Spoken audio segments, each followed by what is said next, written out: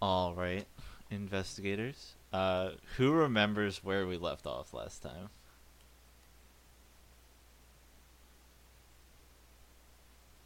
I don't. I'm not surprised by that answer. All right. Who knows what we're chasing down in this case? We are tentatively thinking it's a slime of some sort. Yeah, Okay. it kills people in the showers. All right. Sounds good. So we've had two supposed victims so far. A young woman named Sabria Sterling, who we've investigated through, and then you were recently left the scene of another recent passing from an elderly woman named Rebecca Cathridge. You did some investigating on the scene with Hopkins, and you bumped into Reese while you were there, since it actually happened in the Kirby apartment complex. Uh, and so you were going to follow up on, I think, the autopsy report, visit the scene, and talk to the coroners and such there. But Reese had asked you guys to swing by the Witch House, the museum there, because Ashcraft had some notes that he wanted to share while he was out visiting friends last month. So I believe we left off with you guys at the Witch House, having just run into Ashcraft and another employee at the Witch House there by the name of Jeremy.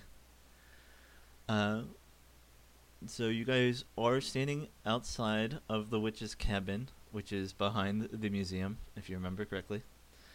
Uh, Now we do have uh, improvements outstanding from the both of you. I believe Paxton, we're still working on yours, but Dr. Clay, we are going to add the hunches to your playbook, which is when you sense something bad is about to happen, you get to roll plus sharp. And depending on how well you roll, you can either be there or you can preemptively be there and try to prevent it. Um, but we are going to cap it a little bit to fit our police procedural theme here. Like I said, behind the scenes here, we're going to.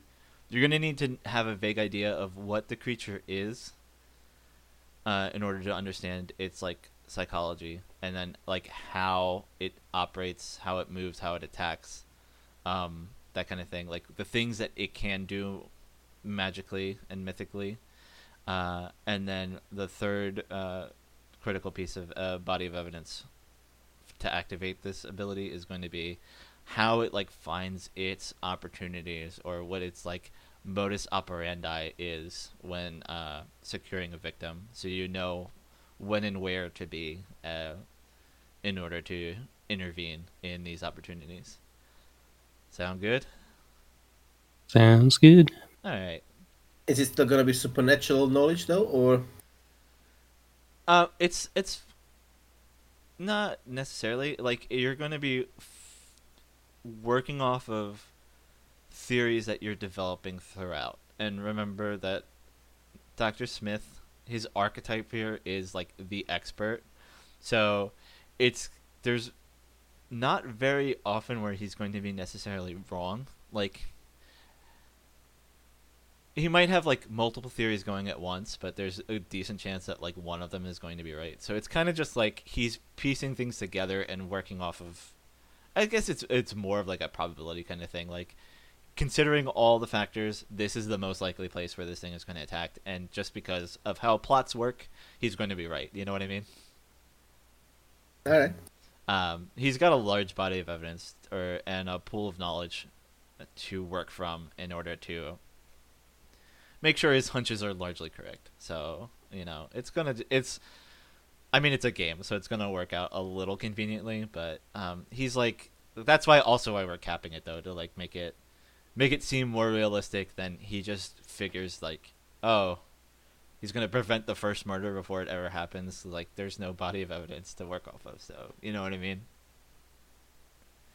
There's got to be a little groundwork to do before this ability activates. But if he has a wealth of knowledge on the current case, it should be able to help him out. So, and this is gonna, I mean, those bodies of evidence are gonna come from both like the mythological lore of how like certain mythical creatures work, but also again it's going to lean into your zoological elements as well. So like any creature that's, or any familiar that has like a creature base, any informed intelligence about the creatures it's based off of is going to probably factor in too, like nocturnal creatures attacking at night and so on and so forth. Like this carries over into how you formulate your theories. So there's a lot of wealth of knowledge that he's pulling together in order to make these. They're called hunches, but they're pretty informed, just by the nature of him being the expert and that kind of thing. Do you have any idea what your improvement's going to be, Paxton? Or are we just still working on it? I'm still working on it. I want to check the add-on module first. We can figure some things out. In that case, you have in front of you Mr. Richard Ashcraft, the attendant of the witch house, which you guys have discussed with before, and at his ankle is his pet cat, museum mascot Thackeray Banks, lovely little black cat. A man of culture. He is, for sure. And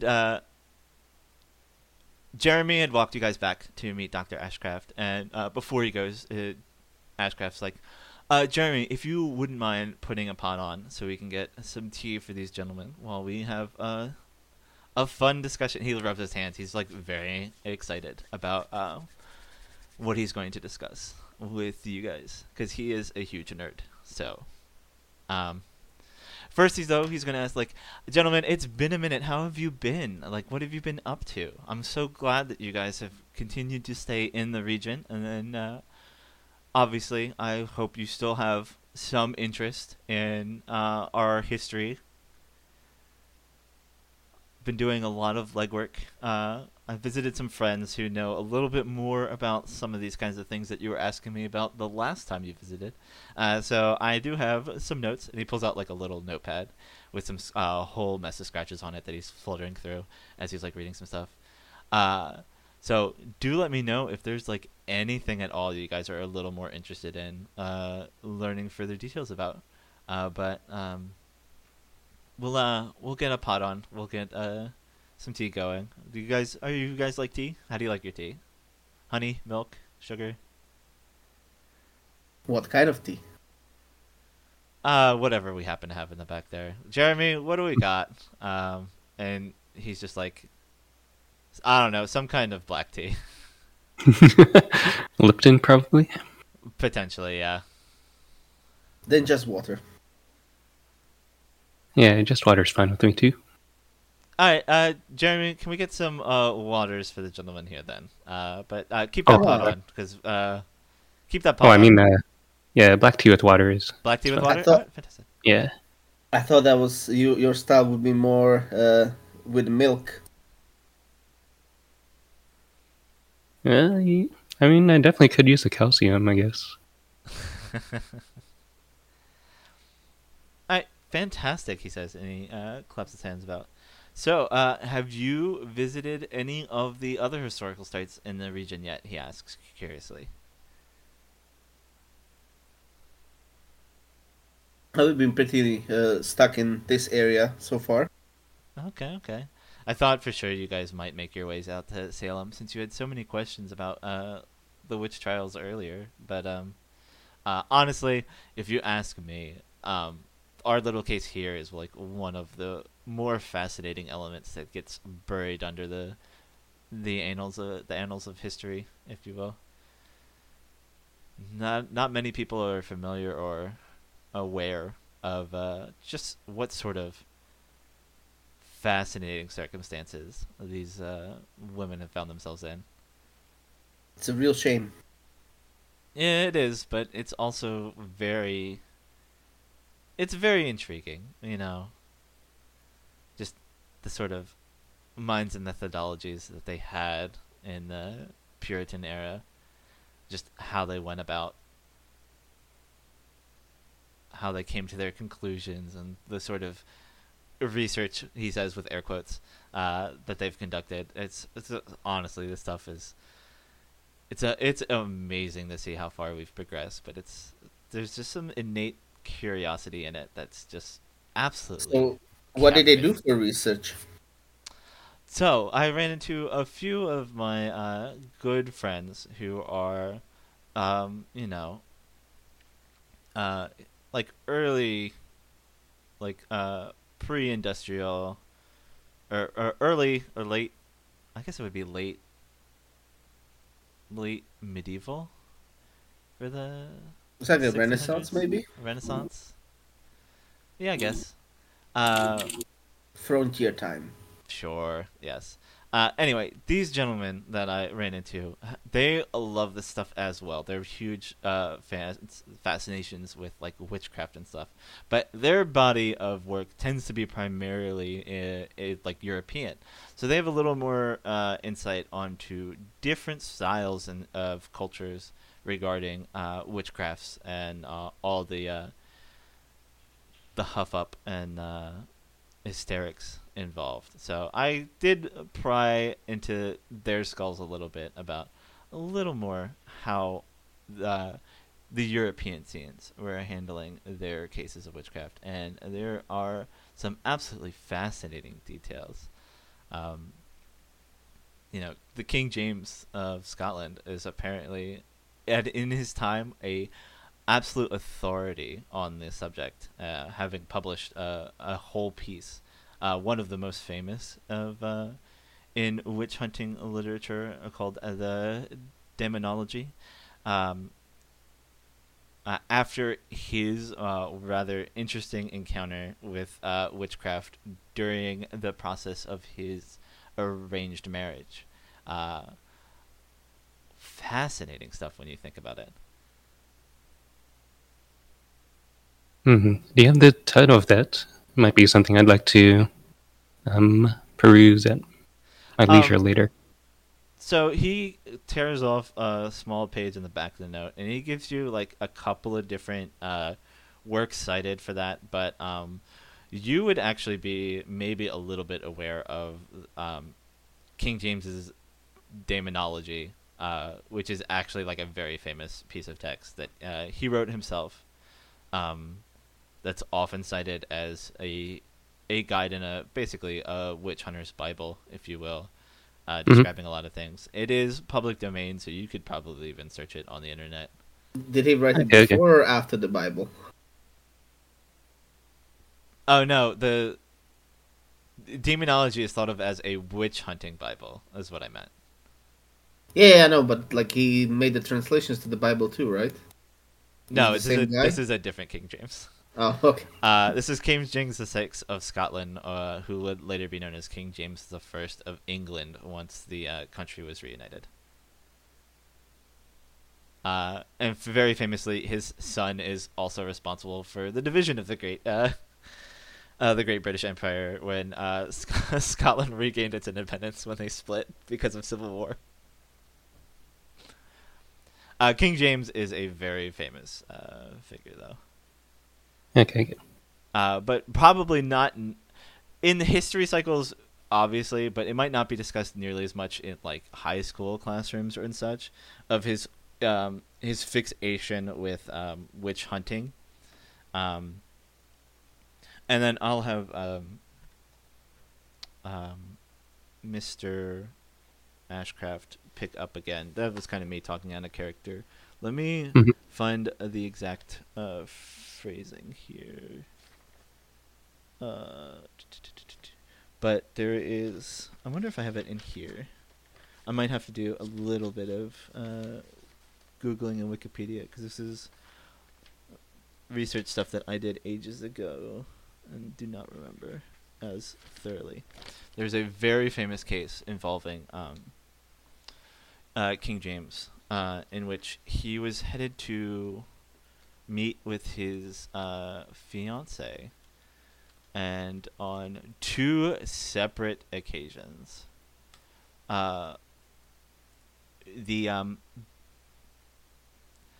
basically he sent a party ahead of him to kind of like announce his arrival and as like a formal kind of thing, because they're royalty, right? It's all he sent like a small armada, like a few boats, to go, I guess, receive his fiance, and they both got turned away massively from like massive, awful storms that affected his boats. Like one of them, they got turned back, but the other one was like actually like real shipwrecks. I think it like fucked over the small fleet that they sent. But yeah, let me see here. Do they have? Here we go. Witch hunts. Yes, the North Berwick witch trials. Here we go. So I'm going to give you 2 Wikipedia links here, just so you guys can do a little bit of digging if you want. This is Daemonology. This is the book that he wrote. Written by the high and mighty Prince James, by the grace of God, King of England, Scotland, France, and Ireland, defender of the faith. In 1597.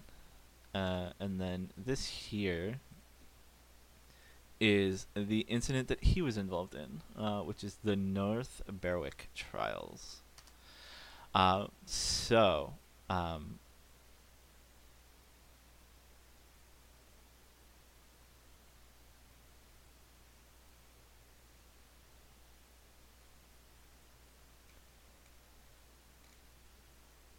Yes.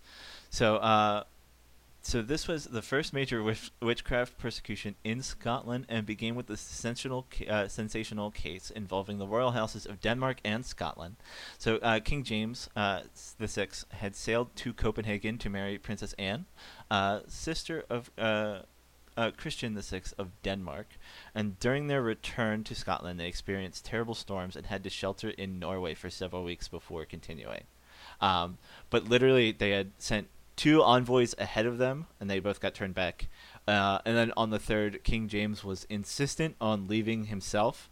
They did make it to Denmark, but on the way back, they had detoured because of continuing storms.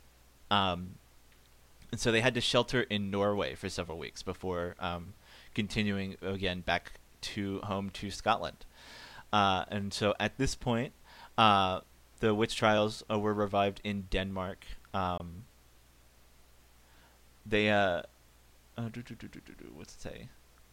The admiral of the Danish fleet, Peter Munk, argued with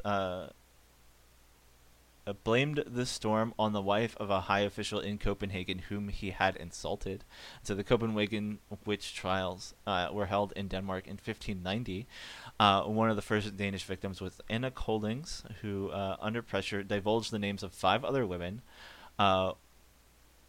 and they all confessed to being guilty of sorcery by raising storms that menaced Queen Anne's voyage. And that on Halloween night, they had sent devils to climb up the keel of her ship. And in September, 2 women were burnt as witches in Kronborg. James heard the news from Denmark regarding this and decided to set up his own tribunal. And then there were several accusations made for like almost a dozen of different people. The main allegations covered like a dozen of different people. And then very soon, almost 100 suspected witches in North Berwick were arrested, and many confessed under torture having met the devil in the church at night and devoting themselves to evil, including trying to poison the king and other members of his household and attempting to sink the king's ship. Yes. But this is actually one of the most interesting elements here is the two most significant accused persons were a woman named Agnes Sampson, a respected and elderly woman, and Dr. John Fian, a schoolmaster and scholar. Both were refused to confess and were put under severe torture.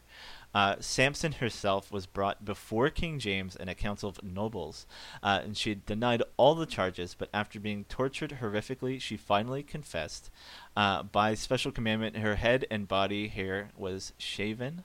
She was fastened to the wall of her cell by a witch's bridle, which is an iron instrument with 4 sharp prongs forced into the mouth, so that 2 prongs press against the tongue and the other 2 against the cheek. She was kept without sleep and thrown with a rope around her head, and only after these ordeals did she confess to the 53 indictments against her. She was finally 53 indictments, yes. She was finally strangled and burned as a witch. And according to News from Scotland, declaring the damnable life of Dr. Fian a notable sorcerer, a pamphlet produced in 1591, Sampson confessed to attending a sabbat with 200 witches, Duncan among them. Fian also suffered severe torture. He endured by having his fingernails forcibly extracted and having put iron pins thrust therein, and then a few different torture devices, such as the pillowinks and the boot. And he was finally taken to Castle Hill in Edinburgh and burned at the stake in 16th of December. That said, I believe there is a story of Dr. Fian almost managing to escape his confinement only to be re-detoured back into captivity, which is pretty funny. But one of the probably the most interesting elements is that when Agnes Sampson finally confessed to the crime of trying to sink Queen Anne's ship, she very famously recalled the words that King James had spoken to his wife, Queen Anne, during their wedding night together, which is obviously a very private moment between two people. So the fact that she knew what King James had said to his wife in private was evidence enough that she was a witch and had been told some secrets, probably by the devil or something like that, or used some magic to overhear it herself, and she was condemned to death. But yeah, very famously, she literally recited his own words back to him, what he said to his wife while they were betting on their first night. Oh. Yes.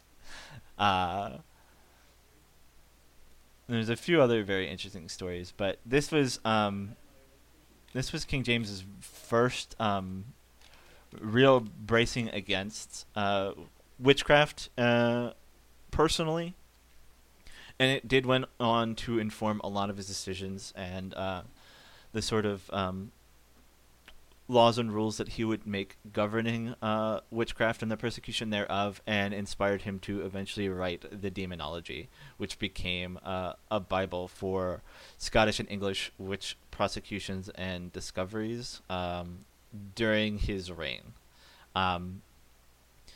There would be many other different instances of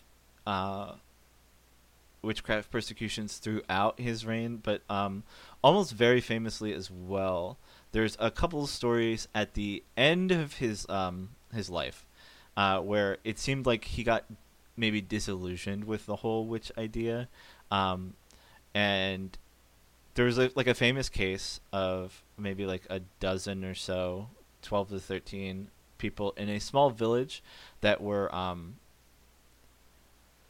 arrested, and some of them were executed based on the testimony of a young boy who claimed that they were witches, depending on something that he saw and then might have also suffered from. But it turns out that King James himself arrived on the scene to do like a little investigation, and after spending less than an hour talking to the young boy, who is the primary witness, managed to get him to confess that it was entirely a fabrication. So towards the end of his life, he may have gotten a little more rationally minded, as we would say in modern times. Maybe like a little, he saw through some of the bullshit that he had maybe purported during his youth. Maybe he was wisening up a little bit. But certainly on early in his marriage with Queen Anne and forward, he was a huge both witch hunting authority and somebody who was adamant about the persecution of witches during his reign in Scotland and England. So he's very much one of the bigger names involved in the hunting of witches. And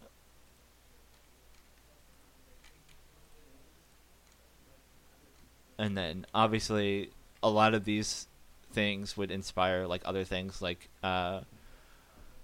it literally says on the demonology page that the demonology was a source and inspiration for Shakespeare in the production of Macbeth, who famously features witches as like a series of characters that get called upon in some scenes. So the demonology itself is also very interesting. It's sectioned off into 3 parts that they call Book 1, Book 2, and Book 3. Book 1 is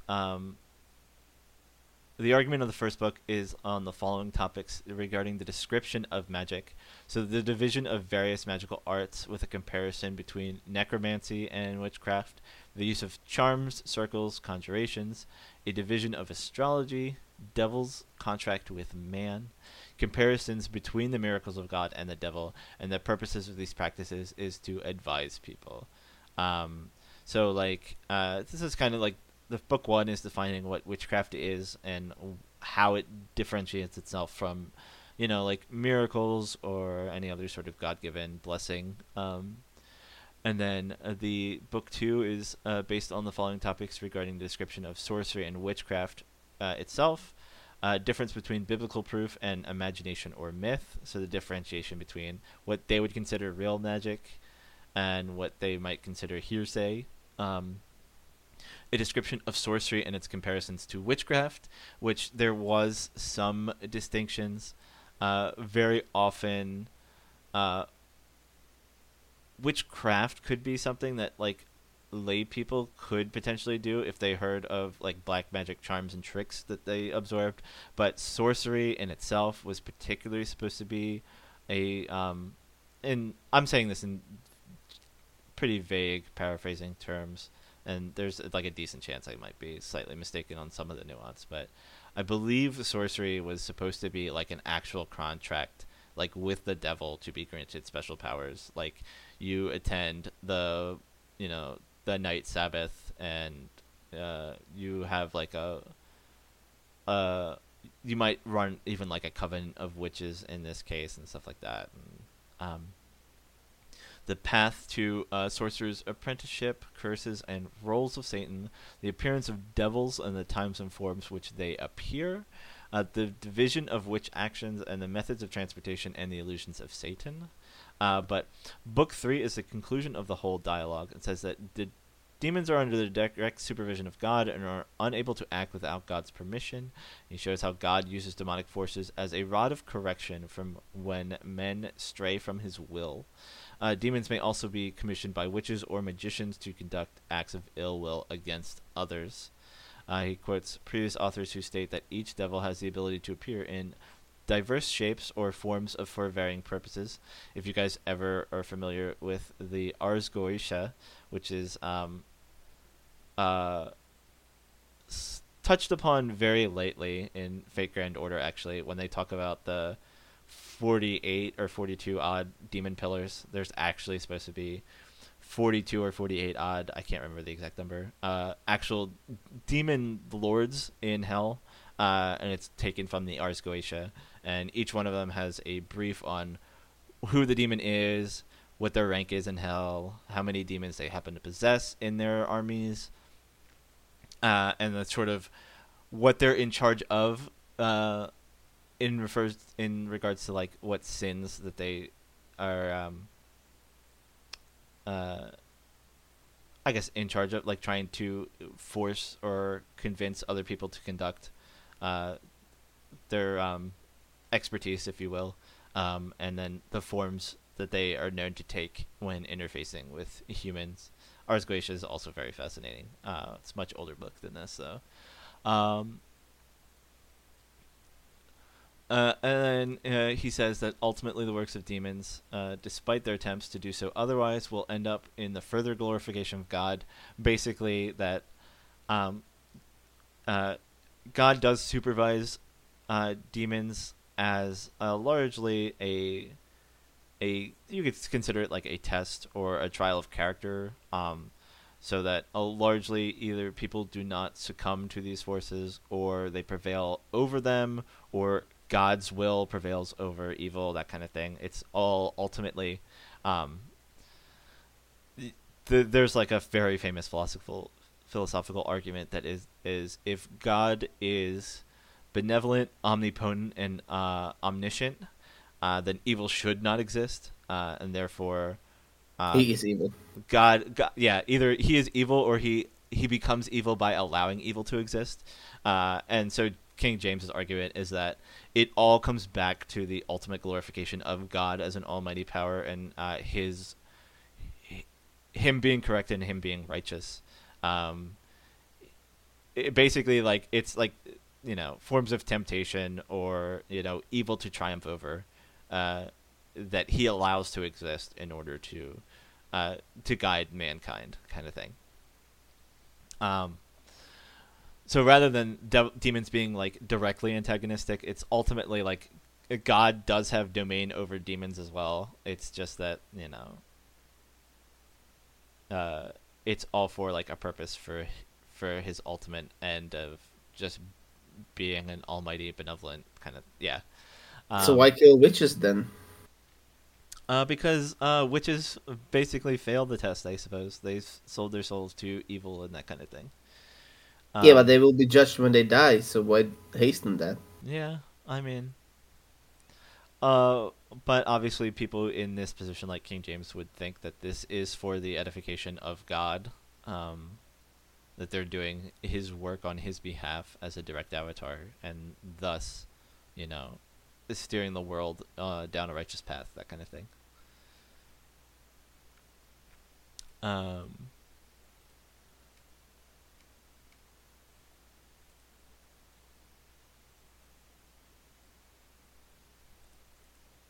And then I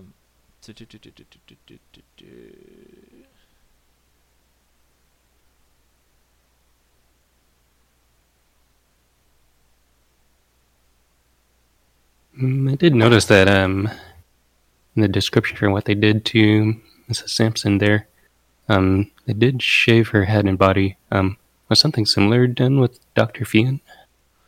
Potentially. Let me find out, because Dr. Fian also has a John Fian has a page.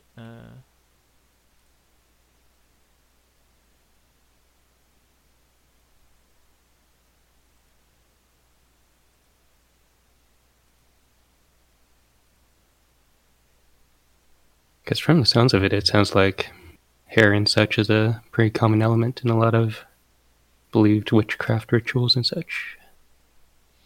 Absolutely, and Atchcraft actually follows up with maybe some of the sentiments that you were noting, Dr. Clay, saying that in particular there are a few different elements regarding the persecution of witches that does seem to be pretty consistent in their body of evidence. Like, obviously, any sort of like odd tattoos or self-flagellation or markings that seemed completely inconsistent with the Christian faith might be seen as a sign of devil worship. But there are a few different things that like really stood out about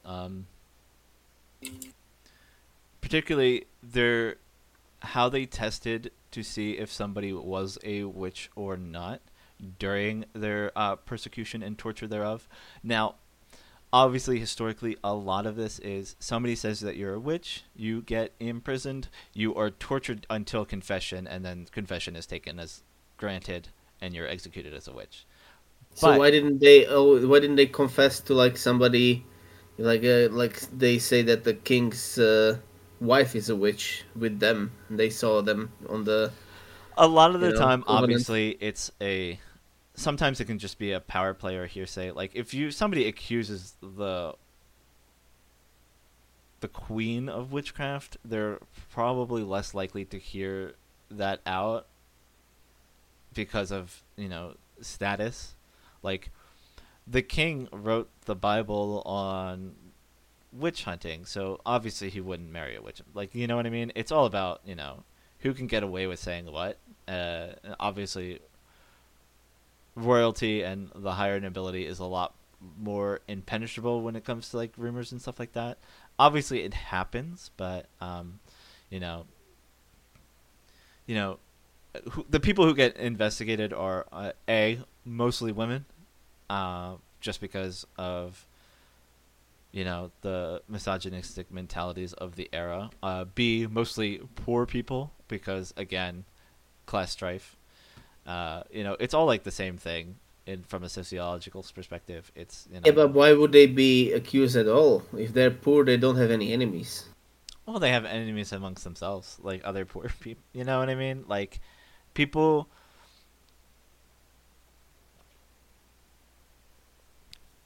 In a lot of these cases, people who stand out by not making friends, often get accused. Like the dregs of society is actually a very common theme in witchcraft. Whereas, like, if somebody lives alone and never bothers with the community, doesn't attend church or things like that, these are outliers that stand out and make them more vulnerable to be accused of witchcraft and such. So, like, it's kind of like any sort of deviation from the norm is a lightning rod for accusations. If you are not like conforming with all your good Christian neighbors, then it wouldn't be that surprising if you had an accusation hurled your way eventually. If something weird went down, or any sort of weird anxieties got ached up, very commonly like a weather or like crop yields and things like that would instigate accusations. Any sort of military strife, if a country's like at war and things are going bad, or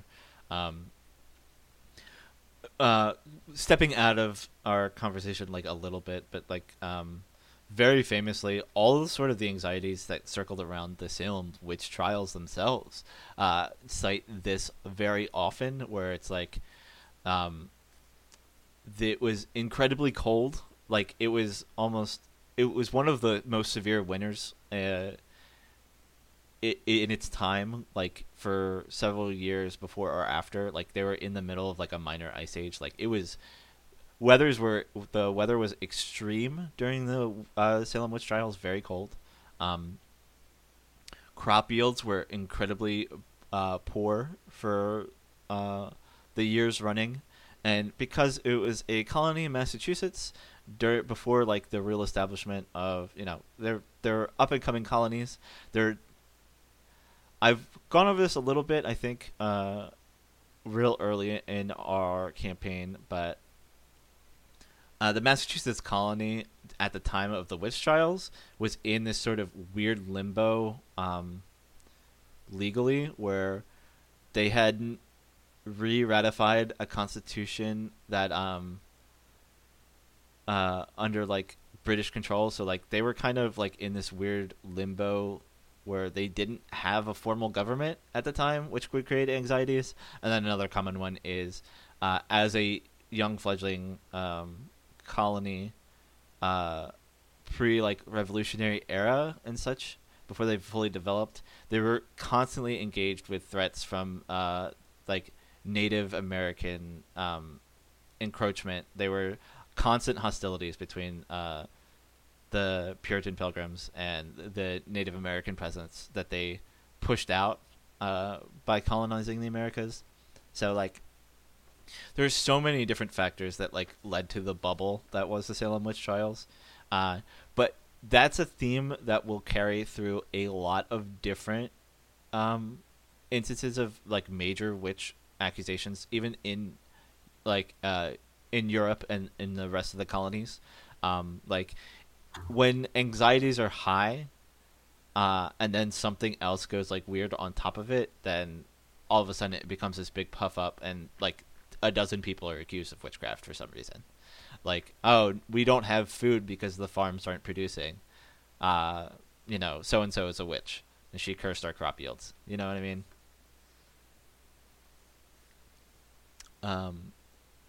But to go back to specifically the shaving and the lack of like hair and such,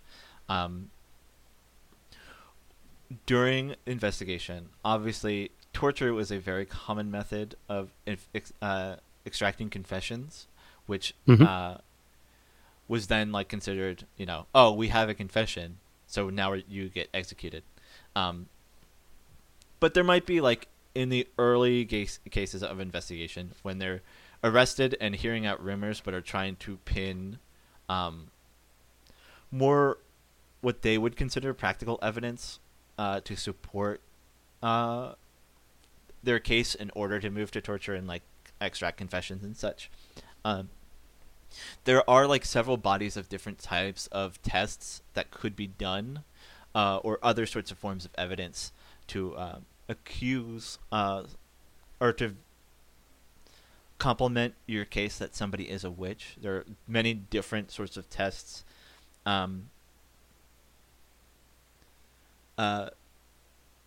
conducted. Specifically, there are some very famous different cases. Ashcraft starts by going over a few of the cases that the colonies, in particular during the Salem witch trials, that they like to use. Salem itself was very big on what they called spectral evidence. So anyone who was afflicted, like basically cursed or anything like that, could see basically like an apparition, like a spirit copy of whoever their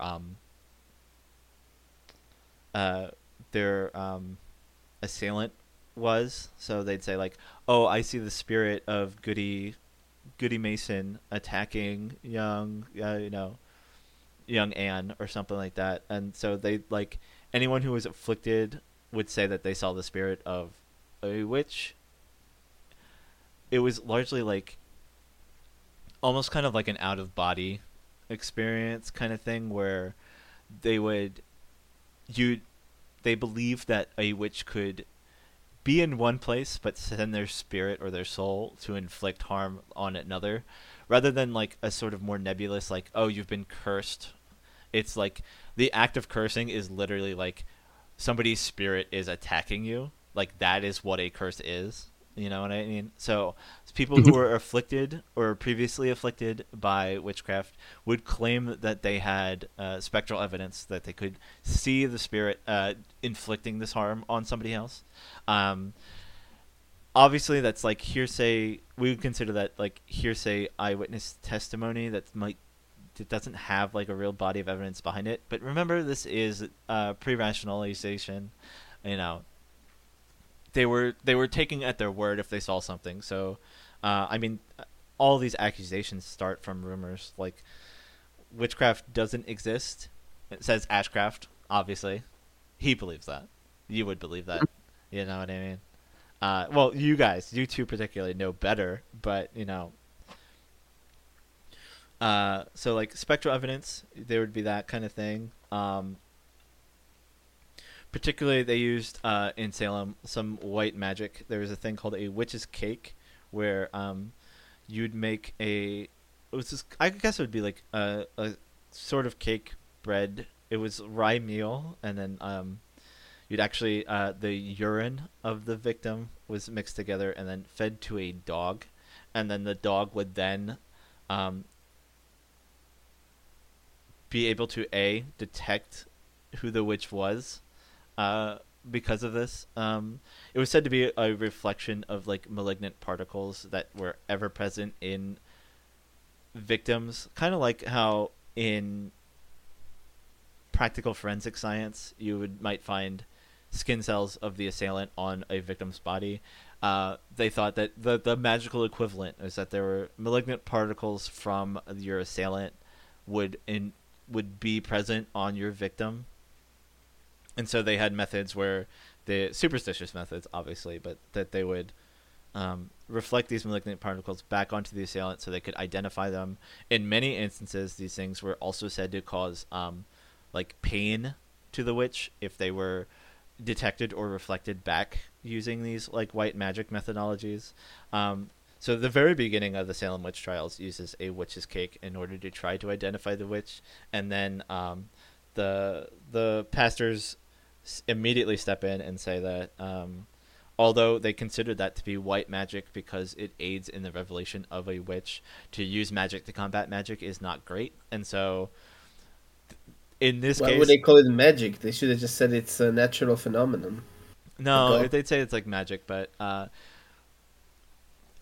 if there's like the one instance in the beginning of the trials, but they'd say they immediately stepped in and like using any sort of magic to combat magic is not like the will of God. And then the woman responsible, who I believe it was either related to Sam Parrish, the pastor, or a very close, like highly regarded woman in the community, she got reprimanded, but she never faced actual consequences like discommunication from the church or her own accusations of witchcraft. Like, they recognized the difference between what they consider white and black magic. It was only ever used the once in the Salem trials, and then because of the public reprimanding, they never used it again. But that's when the spectral evidence becomes a defining mark of the body of evidence they used during the trials. There's also like a lot of other interesting things. Salem also would use a touch test, which is when a victim is blindfolded and then touched by the accuser, and then somehow the victim, even though they're blindfolded, would be able to identify who the witch was when they touched them, because there would be like some sort of reaction, probably visceral pain, by the assailant making contact with the victim. And then it was also supposed to be reflected back onto the witch as a co-sympathetic action. So like, honestly, like in a rational sense, you might argue that like it could just be like a static electric shock, but if they both react to the touch, then they're gonna think that that's, you know, witchcraft, and that would pin on your assailant. So technically, they said that if the assailant touched their victim, even though the victim is blindfolded, they'd be able to identify the assailant as their assailant because of some sort of reaction that probably like a physical reaction like pain. But the fact that they could do it when they were blindfolded was supposedly to lead credence to who was actually a witch and who wasn't. Like, literally, you could have 5 different people poke you, but to be able to call out one specific person was evidence enough that they were a witch. Like, oh, the second finger that touched me, there was like, I felt something. You know what I mean? So touch testing was very common in the witch trials. There also are several stories he pulls up in his notes, Ashcraft, about different sorts of bodies of evidence that they would use in Europe. There's one particular one that calls out, and this is why he leaped on your opportunity to talk about hair specifically. So there's a concept that runs pretty common throughout England and Scotland as an investigative tactic, and that was the discovery of what they call the witch's mark or a devil's mark, or occasionally they'd call it like a witch's teat or a devil's teat. And this was really, it could be any sort of blemish. Very often it was considered a mole, a birthmark, a skin tag, any sort of like unnatural blemish that we would consider just to be, you know, whatever. But they would consider, like, if they had evidence of, you know, like a weird mole or like a birthmark or skin tags are common. They'd consider this to be where you were touched by the devil when you've maid servitude to him, and particularly since England and Scotland are huge on familiars as part of their witch myth, which doesn't like extend as far into the rest of Europe. It's literally like a British Isles kind of thing.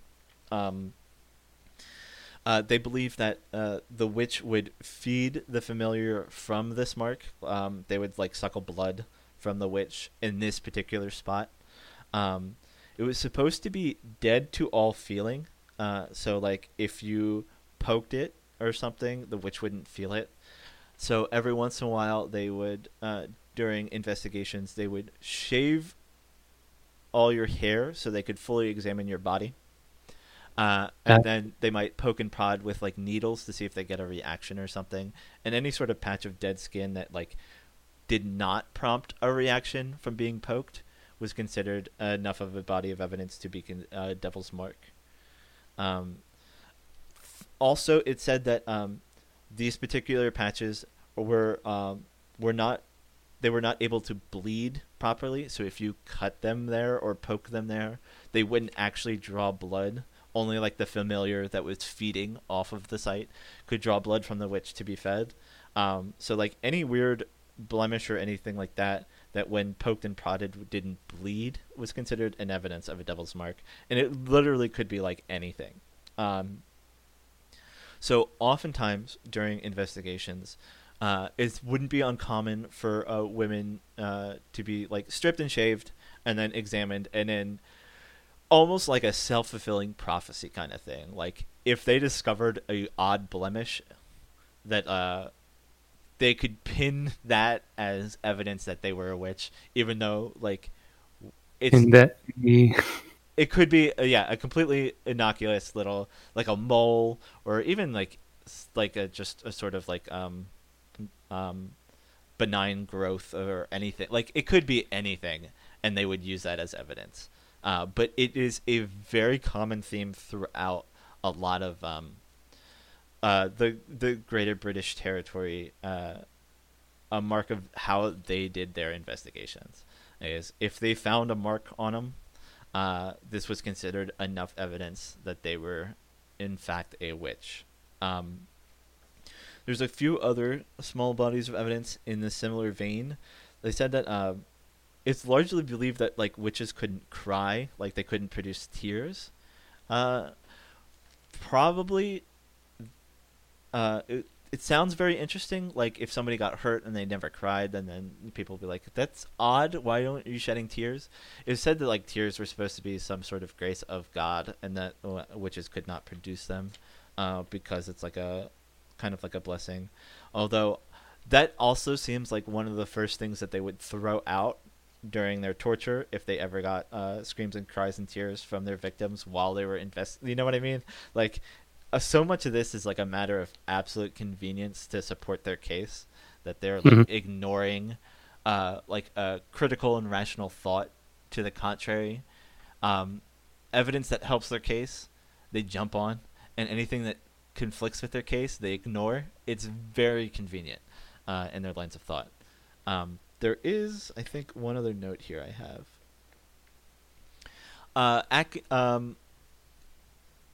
Ashcraft then goes on to citing a few other very interesting cases. And he's like, particularly one absolutely interesting and famous case was a woman named Margaret Atkin, who was a witch, was found to be a witch, confessed to be a witch, but interestingly enough, authorities at the time, inquisitors and such, she said she confessed to being able to identify other witches, and so she was permitted to live in order to assist with further investigations.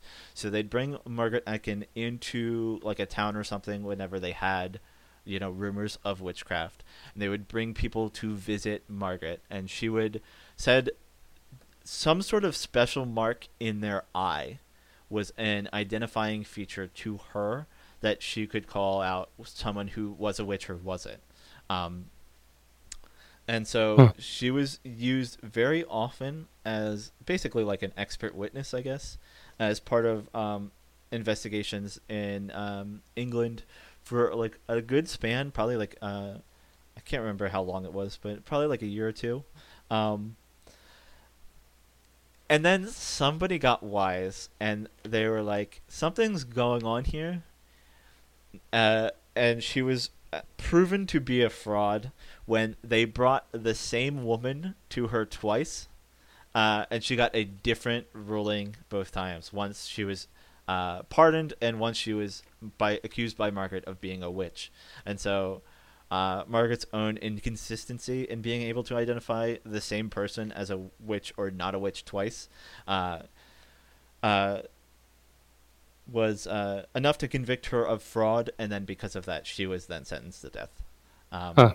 Like, how much time was there between the two rulings? Because she could argue that like some time in between had passed, and I believe it was not very long at all. Like they were like in the same town, and they happened to bring the same woman to her twice, and she ruled differently both ways. And so she was found to be a fraud, and then was executed. I mean, she could have claimed that the second time she used a spell to cover her witchiness. I'm sure she tried, but there's like a certain point where people are like getting a little wise to her shenanigans. So but like that was a very interesting case where they used a witch to help them identify further witches, supposedly.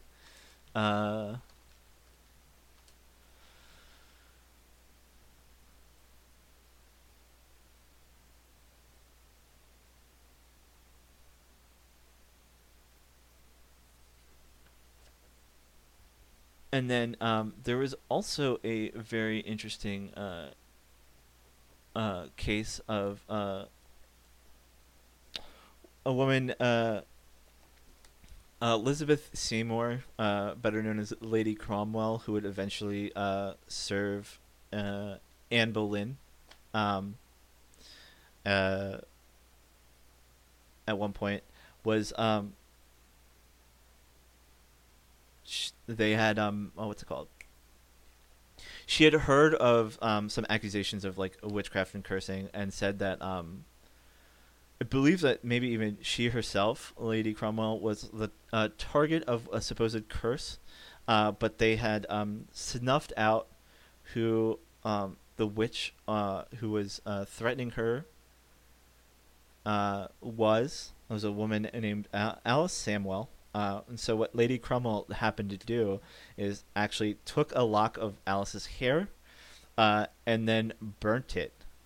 So the act of burning Alice's hair was supposedly led to weakening her powers, and then whatever... Oh, I believe she was investigating... She was... I remember this a little bit better now. She was... Somebody in a household was suffering from like spasms and like other sorts of like chronic pain, and then Lady Cromwell came in to assist with an investigation. The family believed that this other woman, Alice Samwell, was responsible for the affliction, so Cromwell took parts of Alice's hair, burnt it, and then apparently the symptoms that the victim was suffering managed to cease shortly thereafter, and so it said that burning a lock of a witch's hair is supposed to weaken them. So that's like another sort of hair fixation that you see in some, basically, like, I guess that would also be considered like white magic counter witchcraft. I also remember in my notes a more amusing instance was if you were, I think this was like a Scottish or maybe like a French German tale. Somebody said that if you were inflicted by a curse from a witch, you're said to, if you peed in a bottle, corked it, and then buried it somewhere in like your yard or whatever, as long as that bottle was still corked and untampered with, it was said that the witch that cursed you could not pass water herself. So she, like, as long as that bottle was corked, the witch that cursed you could not use the restroom herself. And that was said to uh, obviously, being unable to use, we've all been there. It would eventually cause great pain and discomfort being unable to pass urine. So that was often considered a sort of instigating point to for the witch to go searching for this bottle. And so if anyone's digging around your yard looking for a bottle of urine, you would accuse them of being a witch, because who else would bother? So like, How would the witch know where the bottle is, though? they wouldn't. They'd know who they cursed, and then they'd have to come back and then look for the bottle. So they wouldn't know where the bottle is. But if somebody's looking through your yard for a bottle with a shovel, you'd be like, "Hey, that's not right. You're up to something."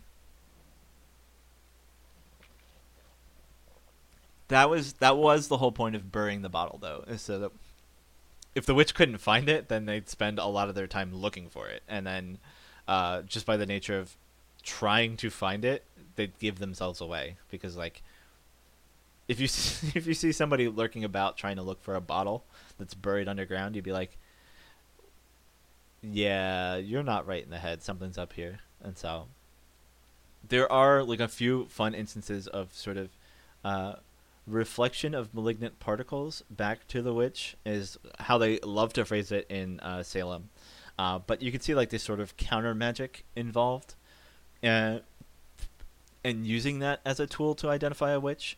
But there is like a fixation on hair and hair removal, and like an identifying mark on their body that was supposed to signify that someone was a witch. Although, like I said, it was very inconsistent and very convenient, whatever this devil's mark that they found was. Like I said, it could be a mole, it could be a birthmark, it could be an odd scar, it could be a skin tag, or any sorts of thing like that. Like, really, if they found anything, or like an insensitive patch of skin that did not bleed, they would consider that also a sign of the witch's mark. But that was a very common body of evidence used to convict witches in witchcraft trials. In fact, the actual witch hunter general himself, the real Matthew Hopkins, famously making a cameo in Fate Grand Order Salem chapter. This was one of his main bodies of methods in order to accuse and detain people and sentence them of witchcraft, is obviously confession under torture and identifying the witch's mark. Was like one of his main methodologies. And Matthew Hopkins was prolific. Him and his colleagues would make rounds during Europe, or during Britain, during the middle of the Civil War, where they ended up rounding up, I think, over 100 some witches in the span of like a year or two. He became something of like a celebrity at the time too. He was very often called upon for his services in investigating witchcraft, and of course, because he's a scumbag, he would charge people, and so he made a shit ton of money doing this as well. Thankfully for all the innocent civilians in the British Empire at the time, Matthew Hopkins did very shortly succumb to tuberculosis, maybe 2 or 3 years after he started his rampant investigations. So he was not active for very long before he finally succumbed to illness. But he did leave quite a mess while he was working. But two of his main bodies of evidence, he'd start his investigation off of like rumors and accusations. But once he had his victims in his grasp, basically, two of the main methodologies were confession under torture, which is very common, and he would find application for use of the witch's mark in searching the accused to see if they had a mark on them that was signifying that they had compact with the devil. Um,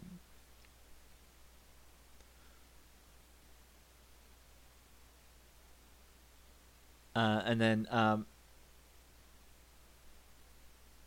so this dialogue had gone on for quite a bit, and at some point Jeremy had dropped off the tea for everybody, and Ashcraft takes like a huge sip of his glass of tea and slows it down, and so it just says, "Fascinating stuff, isn't it?" Oh yeah. Definitely. Yeah, he likes to ramble.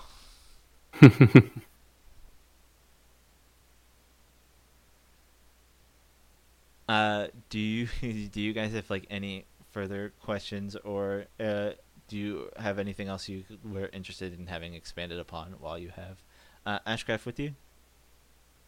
Um, yeah, I think he briefly mentioned something about witchcraft through the use of familiars and stuff. Yes. So Was this popular in just a particular region. yes, it's definitely an English and by extension it would be like a Scottish and like British Isles kind of very common motif there. Um, the usage of familiars isn't nearly as popular in other realms of investigation, like in Danish or German or French investigations. It is predominantly a British Isles kind of thing. You would see maybe a little bit of extension in that in the Americas because they were colonized by the British, but Mhm. in Salem itself, for instance, the use of familiars is like non-existent. It was women accusing women of, sending their specters to do damage. Right. But it was like a very common theme in British investigations. It was very often said that witches could compact with familiars to do their bidding. In some instances, there are famous cases of women saying that they turned into animals themselves when they were witches and could do whatever they want.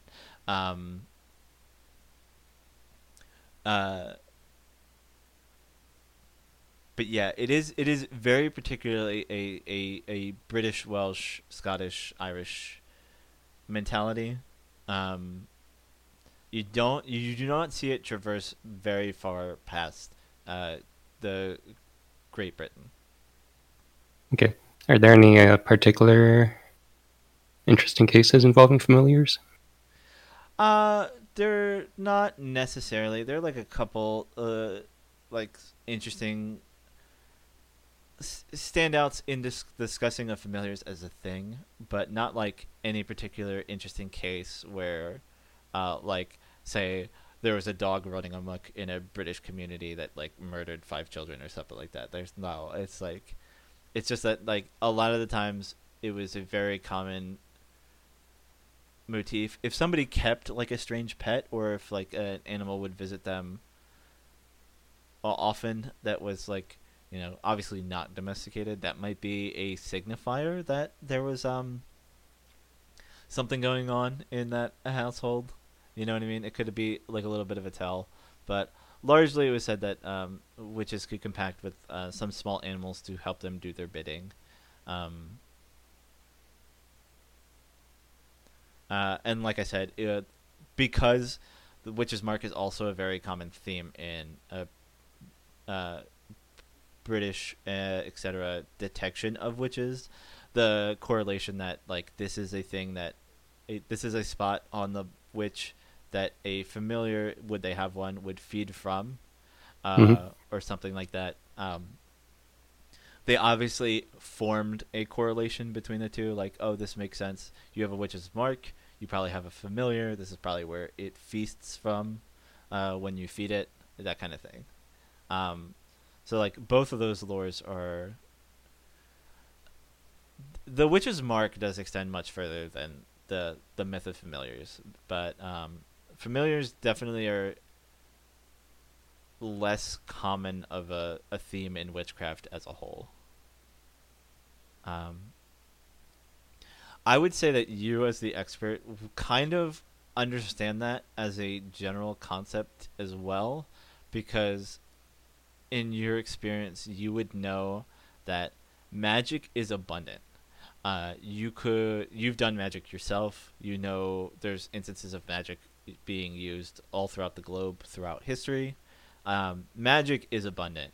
The use of familiars or like creatures that bend to like another's will and do their bidding is not nearly as common as you'd think in the sort of monster hunting underworld that you occupy. There are instances where people you could it's some instances probably like almost like Lovecraftian cultist kind of style, like people would summon things, but things that get summoned have their own identity. They're not like at the bidding of their summoners. It's the act of summoning is more important to people who engage in that kind of thing than it would be like bringing about their god or whoever they happen to worship or whatever like that. Like it's not about control and forming contracts and stuff like that. Familiar lore as what you would know from your behind the veil experience as somebody who understands magic is not something that comes up as often. So it kind of makes sense to you that familiar lore and actual witchcraft history that Plains people would know also doesn't spread that far geographically. It's kind of like it's literally like a correlation between what is real and then what people believed in history.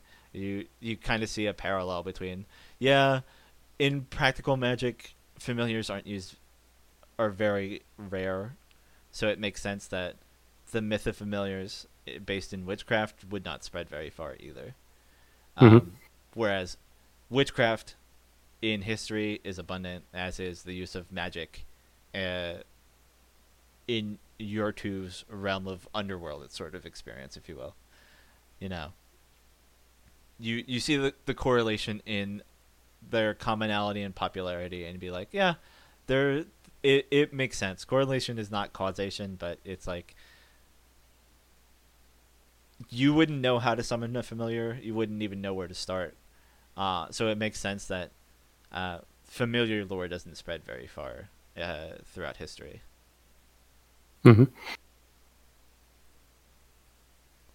So that's kind of like an interesting standout element that you like figure out too. Like yeah, that makes sense.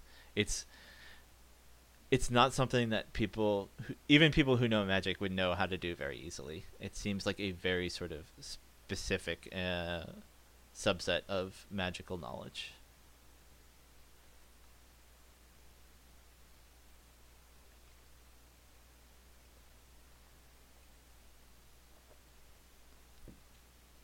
All right. I think that's all the additional questions I have. Don't know if you get anything yourself, Paxton? Not really. I think we covered it all. And then Ashcraft stands up for a second and like grabs a pamphlet that he has in the cabin on like the left hand side, and then hands it to you, Dr. Smith, and he's like, that being said though, while we're on the subject, and you can kind of like you're like reading ahead of him and you're gleaming like it literally he's going to say basically the same thing that this pamphlet does, but he's like most interestingly the case about Imogen here, the witch of Harmouth, is that there were sightings before the disappearance of the young lad that she was accused of abducting or doing away with. However, they never really did discover the body, but there were rumors at the time. You see notes that come up in her trial specifically, and that of her companion Beverly, of a massive black dog that was seen in the woods, like in the tree line, 2 or 3 times before her official arrest and execution. So, you just talking about familiars, it's like it doesn't familiar lore does not pop up in the Salem trials proper at all, but Ashcraft says this is a particularly interesting little note that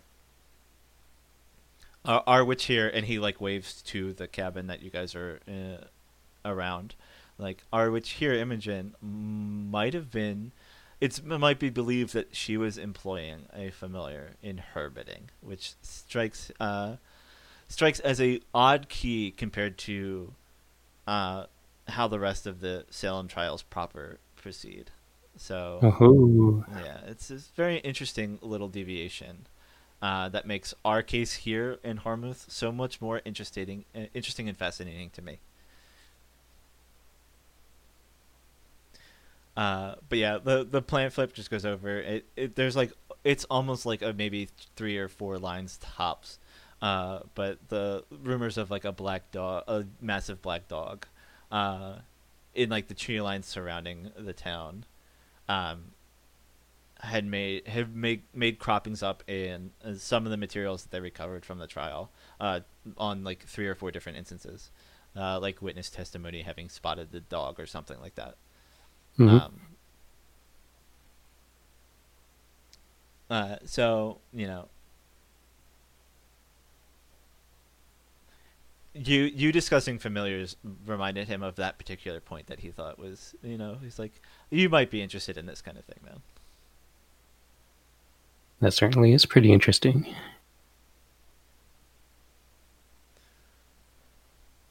And then Jeremy steps back outside and interrupts, and he's like, Mr. Ashcraft, I think our visitors are here.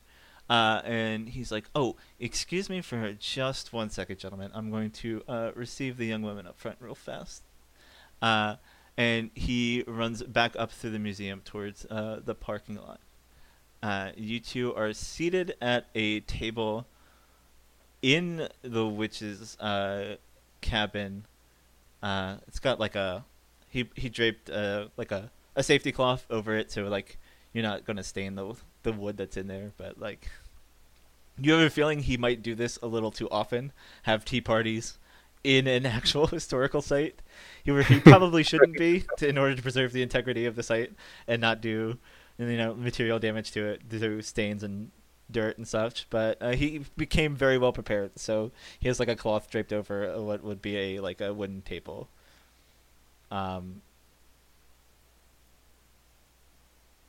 But you two are alone for a second in the cabin.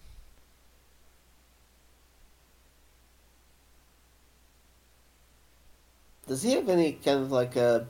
I'm looking like at the books that are there. There are not a lot of books in the cabin itself. There are a few things, and there's you're led to believe, because you'll remember maybe a little bit from the last time that you happened to be here, that some of the material that might be in the cabin is here a little bit more for effect, not necessarily entirely accurate. Obviously, you're using a brand new tablecloth over this table that you're sitting at, so like that's one thing that stands out, is that was definitely not historically accurate. But there's like a few books that look a little beaten up, but they still look very young, like maybe 10 years old tops, that might just be in there as like a sort of prop. There is, funnily enough, there is a cauldron in the center of the cabin, or center edge of the cabin. Like it's not quite in this like the dead center of the floor, but it's in a pretty prominent point. Little closer to the wall, but like still very obviously the focal point of the attention in the room. But there's a plaque on there that literally says that this is like for effect. It is not a realistic prop. They did not find a cauldron in the cabin when they recovered it. Like you guys are getting, I think, closer and closer to Halloween, so it definitely fits the mood. You see like a little decorations on the museum as you came into, so like you can tell that there's like a part of it where Ashcraft definitely loves like the lore of it, but he's also just like part of it is like personal flair, where he just likes doing up and decorating the place a little bit too. Like he just, some flourishes are most certainly his and not historically accurate. There are some books in the area, like a copy of what would be a Bible that they used at the time, and like a few other like smaller books, but nothing very necessarily interesting or profound. You believe Imogen is probably literate, but based off some of the research that you did the last time you were here and stuff, I believe Ashcraft might have said that her companion who was accused alongside her, Beverly, probably was not literate, and so there are a few books, but nothing like fascinating or interesting. Probably very few. Just no magic tomes. No magic tomes. Do you want to do some investigating? Sure. Okay. Roll me investigate a mystery then.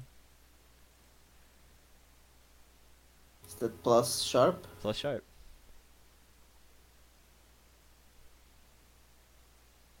Seven. Okay.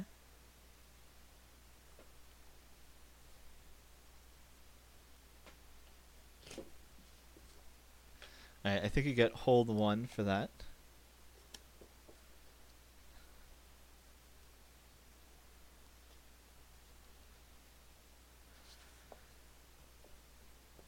I guess probably just what is being concealed here, if anything, right? Yes. Alright, cool. And Dr. Smith, what are you doing in this instant?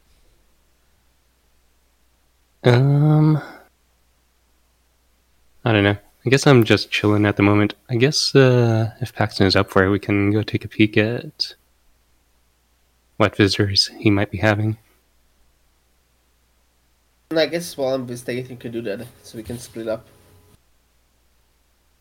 And I will come to you after I'm done, I guess. Are you running to the museum then, Dr. Smith?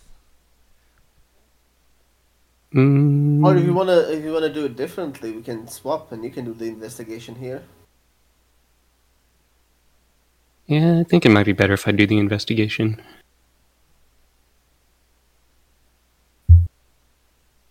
Alright, I'll just carry that 7-4 then for you, because unless you think you can roll better.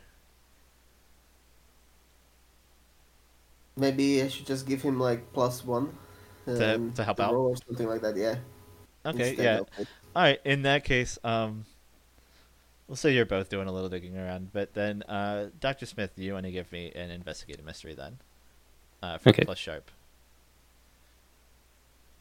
Okay, that's a 10, so that's a hold 2. Wait, is that a 10? Yeah, you get +1 from Paxton because he's helping out. Oh, okay. Yeah. Sweet. So that's hold 2.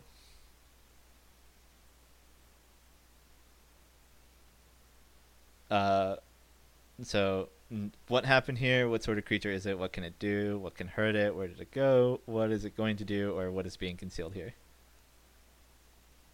Right, let's go with what's being concealed here. I mean, all right, that's the obvious one, right? Yeah. All right.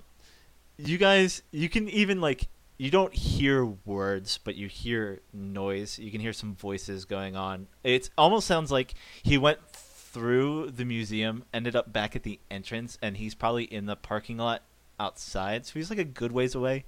You could hear, I'd say you'd hear about 3 or 4 different voices going on, and you hear a little bit of mechanical moving around. You think somebody just pulled up in a truck or something potentially, and they're you can just hear activity up front. So you do think that they're going to be, whoever it is and whatever they're doing, they're going to be engaged at it for a few minutes. So you guys take the opportunity to, poke around the cabin a little bit.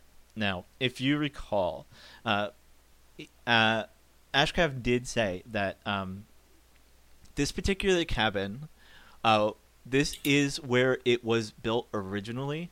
The rest of Colony Row here was relocated to this position. They built it around the witch house as a sort of tourist site. So the other buildings in the area, which are like colonial cabins and such and similar things, were relocated here. But this is the original position that the cabin, Imogen's cabin, would have been built in the early 1600s. So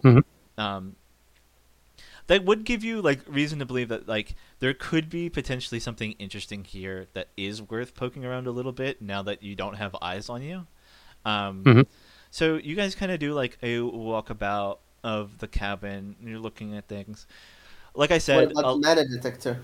You can pull out the mana detector. Yeah. I mean, there's not a lot of activity on it because just the way that it works, its nature is within 24 hours. But you have it out because Paxton suggested it, and you're like, well, I guess it can't hurt, right? Right. Okay. Right. So you have it out, and you guys are like poking around a little bit, and you guys are doing like a pretty good job discerning what might be specifically Ashcraft pop and what might be things that actually were here. Some of the furniture is probably authentic, although it might have been restored once or twice in its lifetime. Like a particularly like a ratty looking chair.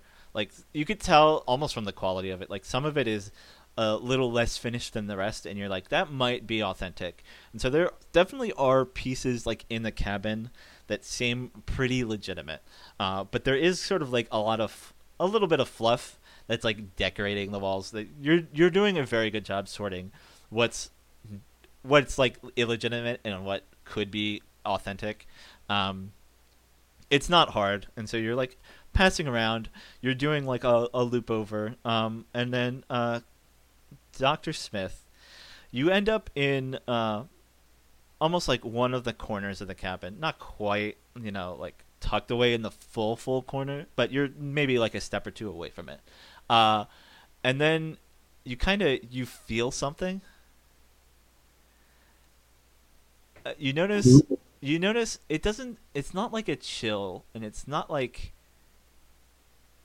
emotion, but you kind of take a look at your arm, and you feel like your hair is rising up a little bit. It's almost like you feel this sort of very, very subtle, like,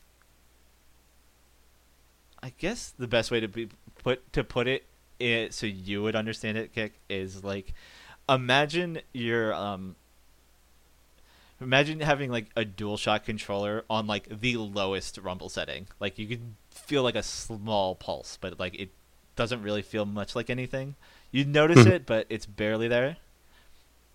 Ooh. And then you take a look at your mana detector, and it is doing a very interesting thing that you've never seen it do before. And it is, the clock hand is rotating in the opposite direction.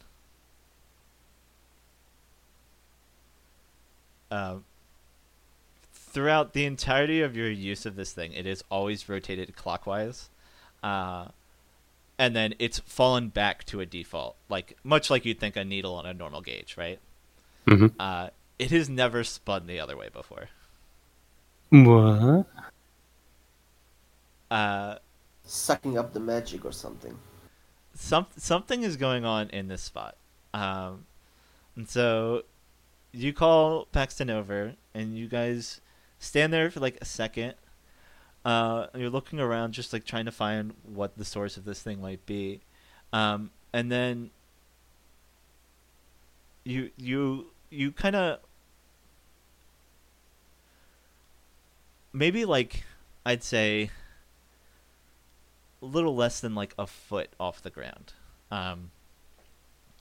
in the wall, like it's wood. It's like some wood paneling kind of pieces or whatever, but you're like giving it a tap with your knuckle, and you feel that there's a spot that might be partially hollowed out.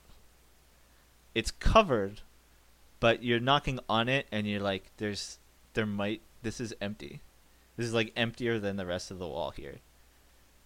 And so you try to pick up what you can. It's the way it's blended in the wall is very, very convincing. You probably wouldn't have noticed it if you had not stopped in your tracks to begin with.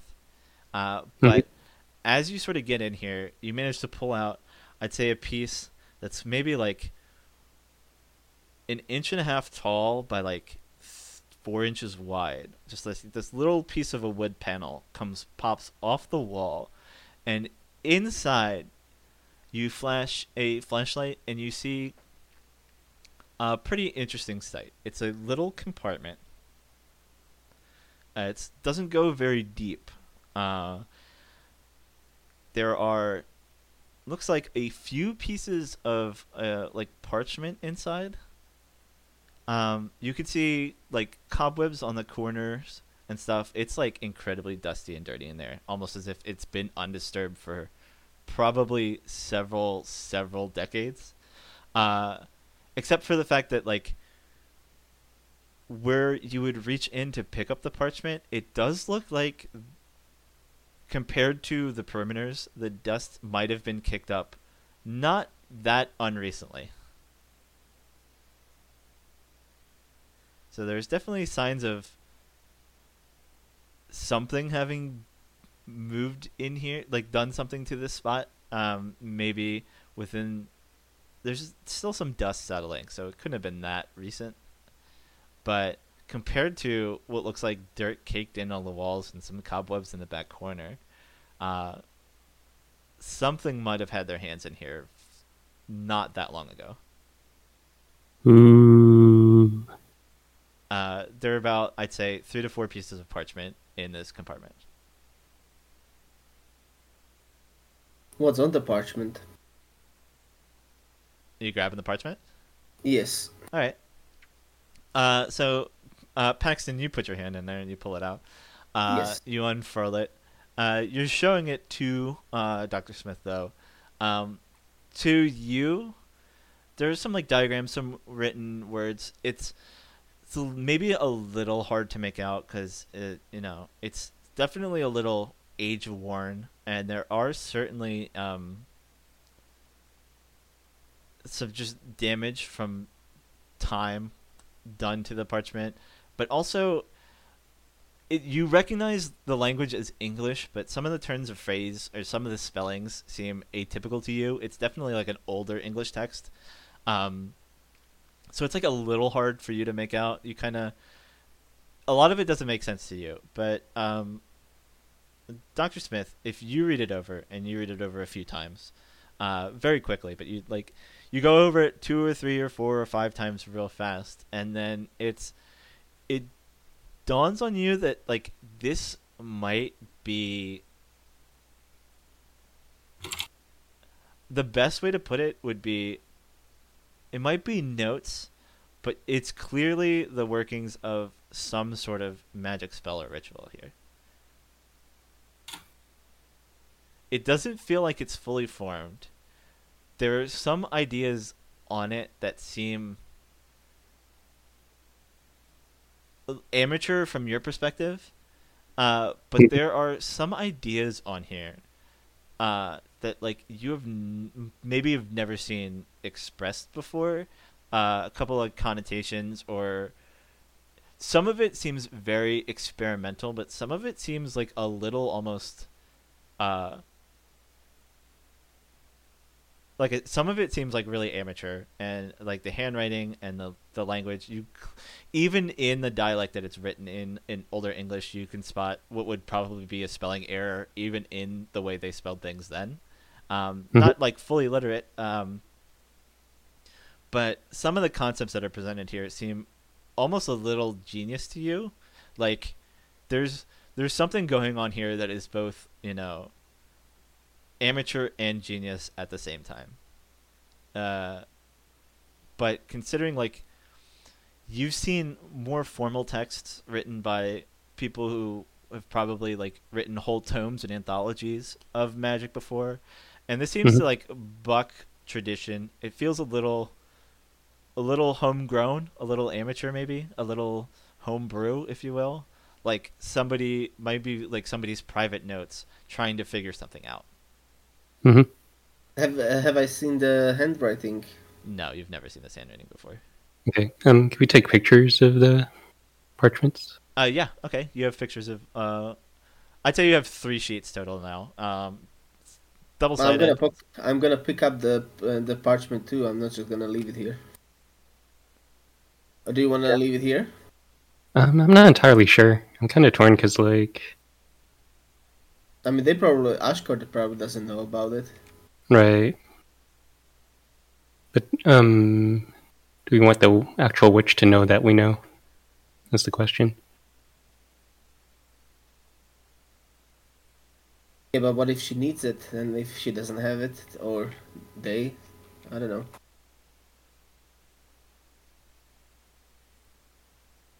Well, I probably should have a camera or something in the RV that I could put inside if anybody else comes here, right? You do have to go get it. It'd be in your RV. Yeah, but I would have it, Take the right? pictures, or No, no, I no, was no. thinking No, no, like no. yourself. You Oh. you have photos. He's talking about like surveillance camera, Oh, okay. like a we know spy if somebody cam or comes something. up. Yeah. You wouldn't have that on your person. You'd have to go to the RV to get it. All right, I'll do that then. All right, cool. But I let Dr. Smith decide whether they wanna leave it here or keep it. The originals, I mean. Oh no. All right. Well, you make your way up front. You decide to walk around the museum instead of entering and leaving it. Just because of a matter of convenience, you know your RV is parked outside. You're just heading towards your RV. As you make it to the corner of the museum, you do get to see what all the huff and puff of whatever that sort of noise in the communications that was going on up front, and you see a few people standing out front. Now, you see Jeremy and Ashcraft. They're up front, and they're unloading a truck that has a bunch of different plants and shrubbery and trees inside of it. The also in the truck, sort of assisting them and handing them stuff, is actually Olivia Grayson, park ranger, in normal clothes, and then by the passenger side of the truck, you see a woman that you have not met before, or you believe you haven't met before. Can you roll me a? We'll do an ID check here, plus sharp with no consequence. Yeah, she doesn't seem familiar to you. You're pretty sure you haven't met her before, though. Do I get experience? No, like I said, no consequence. Oh. Yeah. You're pretty sure you haven't met this woman before. You don't recognize her either way, though. What is she doing? Helping them? Kind of helping, but it's clear that Jeremy, being a younger man, and Olivia Grayson, being pretty fit, late 20s woman, is doing a lot of the legwork here. Ashcraft is also assisting with some of the smaller pieces, but he is an older gentleman, so he's not fit. The woman, let me describe her for you real fast then. First off and foremost, she's pretty cute. I will say that. She's a little done up. She's dressed pretty casually, but the makeup she's wearing and everything, she her the mascara, the foundation, she looks like somebody who knows how to do how to doll themselves up very well. She is dressed fairly casually, though. It's kind of yoga pants and it's just a small hoodie that's zipped up and everything. The clothes don't quite match the way her face is looking or whatever, and she's contributing a little bit. She's long brown hair that reaches her middle back, and it starts to wave at an end. It's largely straight, but there's a little bit of curl at the very end. From here, you also spot a small little beauty mark underneath her right eye that sort of accentuates the charm in her face. Oh no! And she's got pretty like actually like sort of almost worn in sneakers on. So like she isn't dressed in the same way that she's like made up in her face. But you know. You see that she's mostly buzzing around Olivia in particular, though. Like she's being nice to Ashcraft and Jeremy, but you kind of feel like maybe in some small fashion, just by the way that she's acting, she's kind of like dragged along a little bit into this chore that maybe she wasn't super interested in doing. Well, I'm gonna go for the camera quickly, then return back. Give it to Dr. Smith to install with like a manual that come with the camera, and then go back outside. How are you making your way to the RV? Are you being obvious about it, or are you being stealthy about it? I try to be stealthy. Okay, try not to draw your attention. Yes. All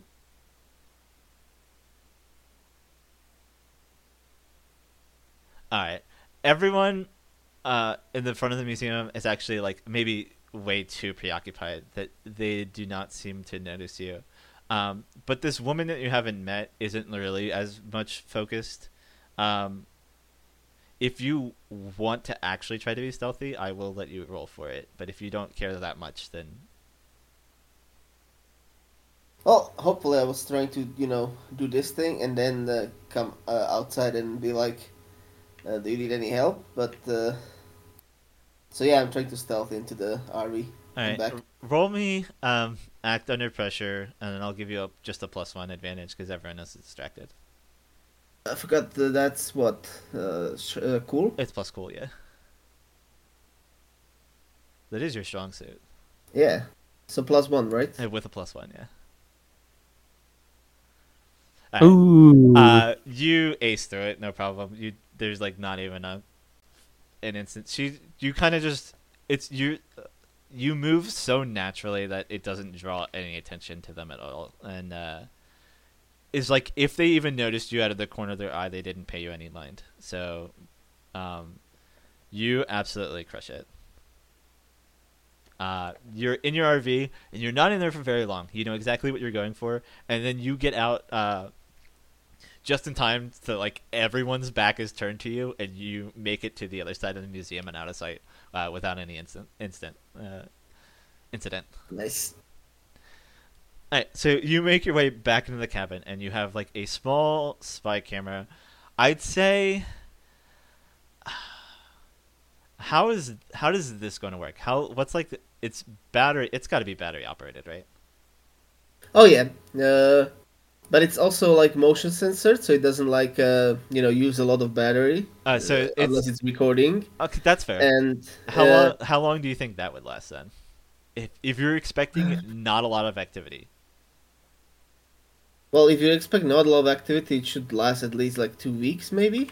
But it only records for like maybe 2 hours. Yeah, I'd say you get that'd be more than enough if this thing opened up for you though. So yeah, we'll say 2 hours recording, 2 weeks battery life.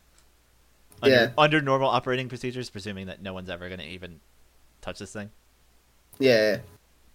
Do you have remote access to it though? Probably. Through the phone. But it can also record the last 10 minutes on itself. But otherwise, it's better to use a Wi-Fi hotspot or something to directly transmit somewhere else. Okay. Because it's really small. Yeah. Okay. Sounds good.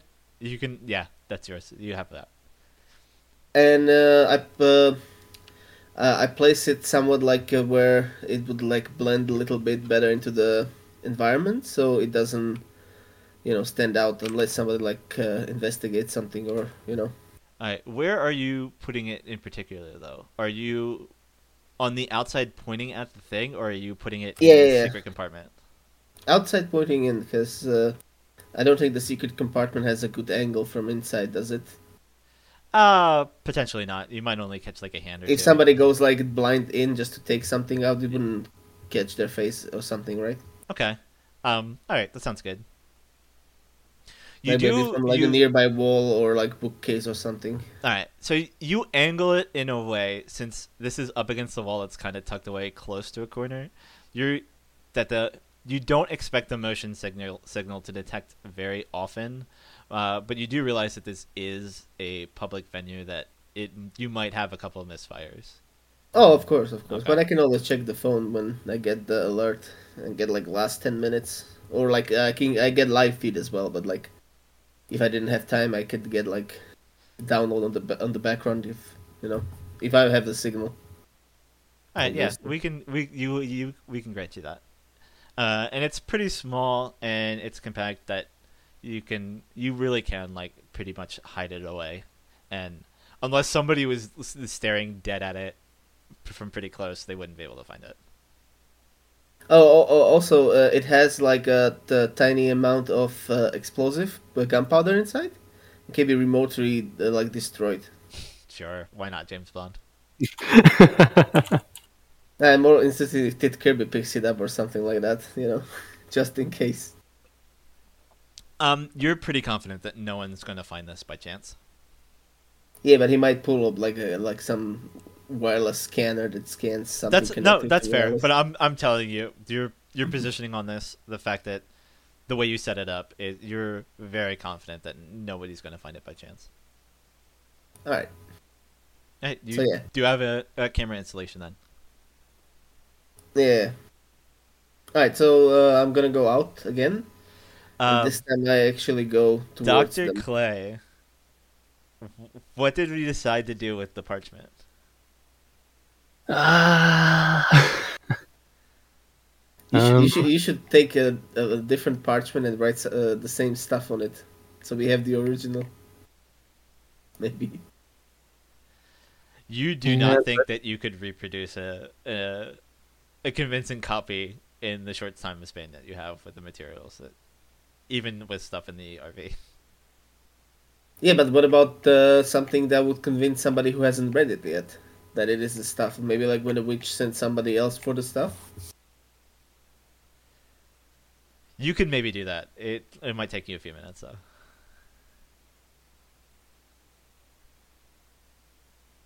Well, Okay. that's in case you want to take the original. That's yeah. Right, right.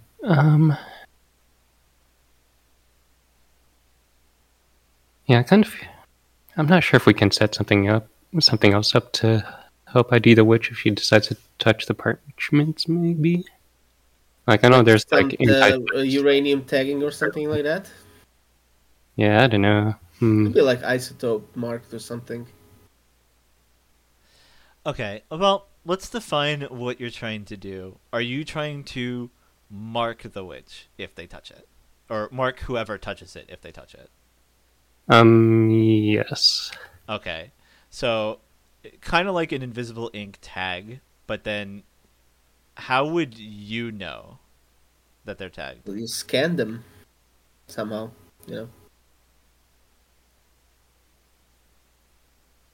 Okay, Or maybe it could also be like a supernatural, maybe some sort of spell. Well, if that's the case, then they might know how to dispel it too. That's true. But that's why we have a camera. All back. Everything's Right. unless they're like invisible or something. But then. okay. I don't know. Maybe something that's like long lasting and resistant to being washed off, but in return, Maybe we'll probably need to like specifically single that person out and use like some sort of black light or something to Oh, identify. what about some sort of radiative isotope? That's identify a mark.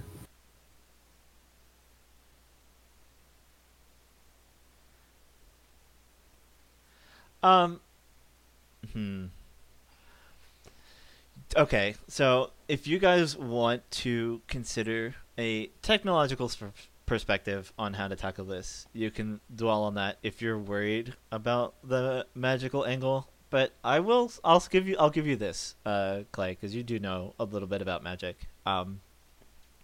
You feel like you could get a similar effect, uh, with magic. Um, you could probably tag somebody. I believe I'd have two interesting hooks that might complicate this decision though a little bit. So, as opposed to like invisible ink and then like a black light to spot it, the tagging would be, they wouldn't notice it, they wouldn't feel it or anything. It'd be pretty covert even for somebody else who might know magic. Even it's pretty subtle. So you think you can go in undiscovered. However, your methodology for reading a tag is that you will have to have physical contact with the person who's tagged. So you will have to touch them in some element, skin to skin. Okay. Might not be that bad. You could always do like a handshake or some shit, but you know, it's got to be skin to skin contact, and then you will feel a reaction if it happens. Okay. And so, like I said, the other caveat is that while the spell itself is covert, if you fuck up on the implementation of it, it could go south. Like any other use of magic, really. But like, Right. you do have to execute it. It's not terribly hard, but you know more about magic than you're practically adept at. So like, you have the knowledge base, you just don't have the practice. You know what I mean? So there is room for error here. But it's an avenue that's available to you if you're interested in it.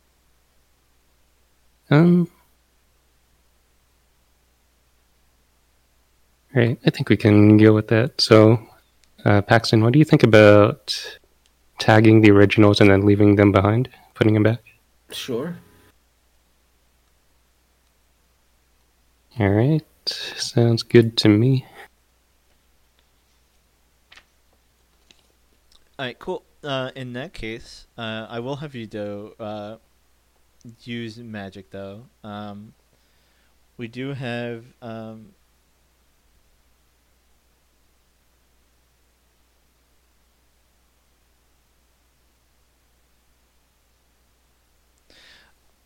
So, use magic here says when you use magic, try to say what you're trying to achieve and then how you do the spell, and then roll plus weird. Plus 10 magic works, no issue. Choose your effect. On 7 and 9 works imperfectly. Choose a glitch. And on a miss, you lose control of magic. Effects. This I mean, we know what it wants, so I guess it'd be beyond human limitations or something like. Yeah, so we know what we actually want to do. We have a probably more specific effect than what this is asking for. I will say this for requirements. You will have to add a symbol to the parchment. So you will have to draw on the parchment.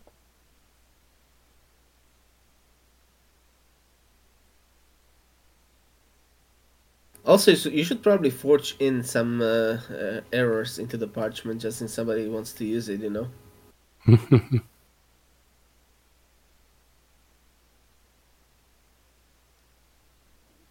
I will say this: you have like a ballpoint pen on you, which will work for what you're trying to do. But if you're like trying to follow E's suggestion and like fabricate stuff, the quality of like the ink is going to stand out. Like, you can draw a symbol in its whole entirety in like the corner, and that wouldn't necessarily be out of place because it's a symbol and it's like abstract. But if you're like trying to write over parts or something, like it would stand out if you did text to text or like started to scratch things off or something like that, you know? Right. But like its own symbol, like in the corner. Wouldn't there be like a pen that could work in the house? You can roll me investigate. Because it's supposed to be, you know, like original. So maybe there's like the writing pen or something. The table, I mean. Paxton, you can roll me investigate, or Clay, if you want like a more authentic pen, you could roll me preparedness. It could also be better for the mark, then it wouldn't look out of place at all.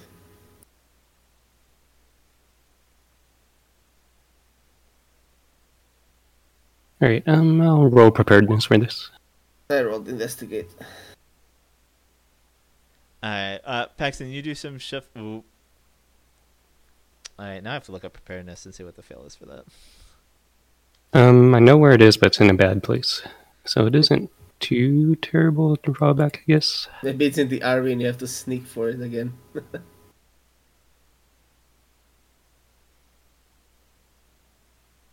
I'll go ahead and... Or should I mark an experience for failing that? Yeah, you should, for sure. Paxton, you do a shuffle about in the cabin here, looking for like a quill pen or an equivalent or something like that. And during your shuffle, you bump into the table and actually spill some tea. Oh, I was just about to say that. Clay, you think that there might be an equivalent... There might be quill pens in the gift shop in the museum, but you're actually pretty questionable about if the quality and the if they're like authentic or whether they're more novelty quill pens, and if they'd like Right. actually, if they'd be even that much better than the ballpoint you have on you. Yeah. Okay. You know, maybe a few instances like who you could talk to get a legitimate quill pen, like they would do, but certainly they're not accessible now, and it would probably take a little time for them to draft it up for you. So it is not available to you. Okay. Paxton, what are you doing with that spill on that countertop? I just use that.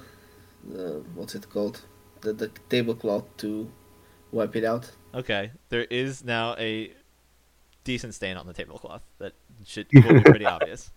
I just put it over the chair, like, and then I go out because I'm supposed to.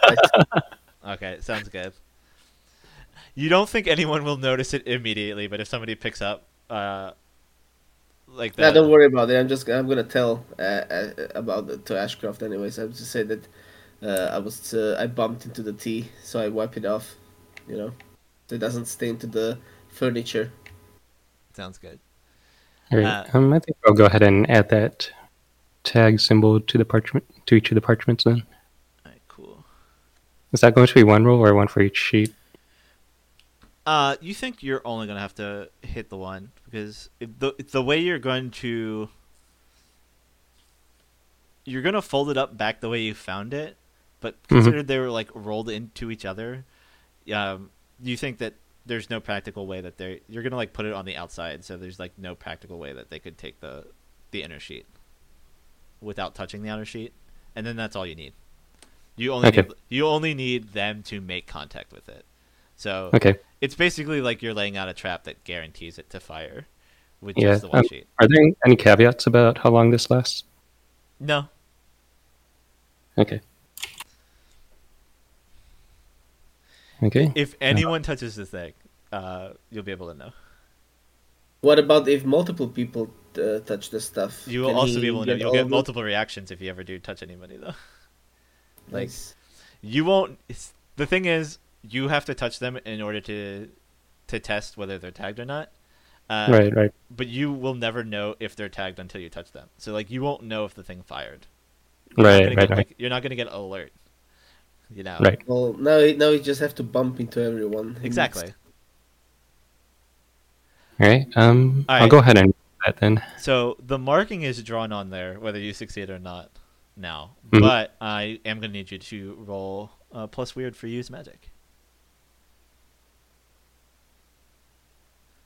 All right. You didn't think the spell was going to be that big of a deal, and you ace it clean.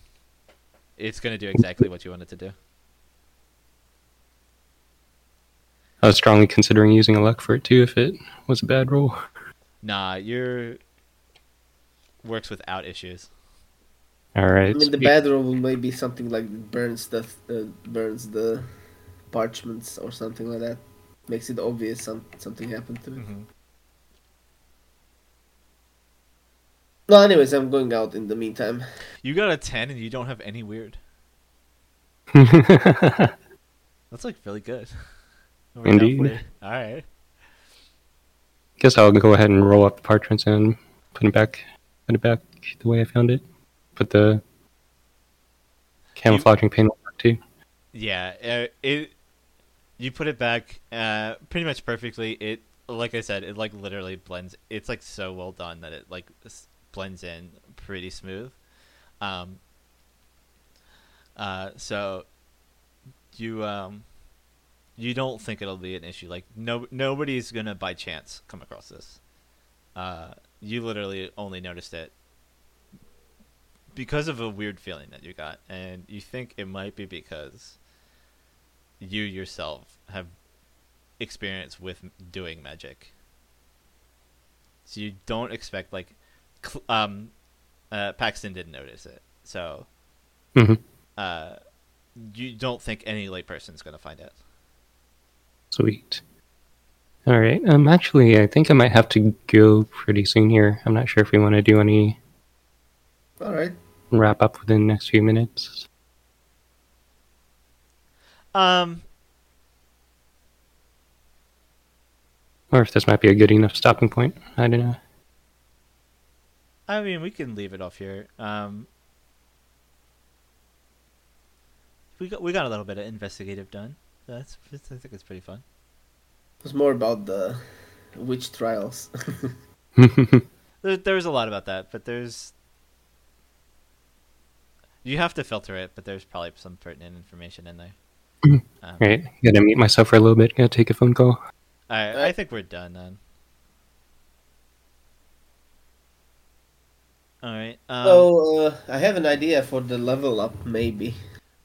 For right now, though, I think we'll do end of experience or end of session, and I think that's probably just going to be 1 experience points. All right. Let me see where that's at.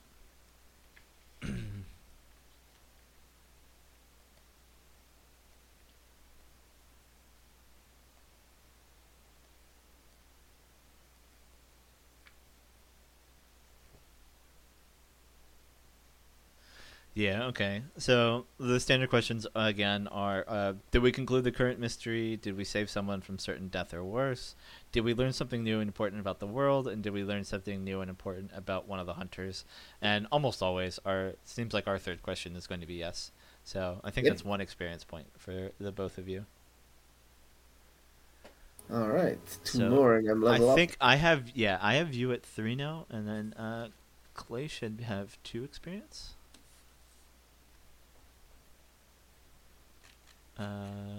Character sheets.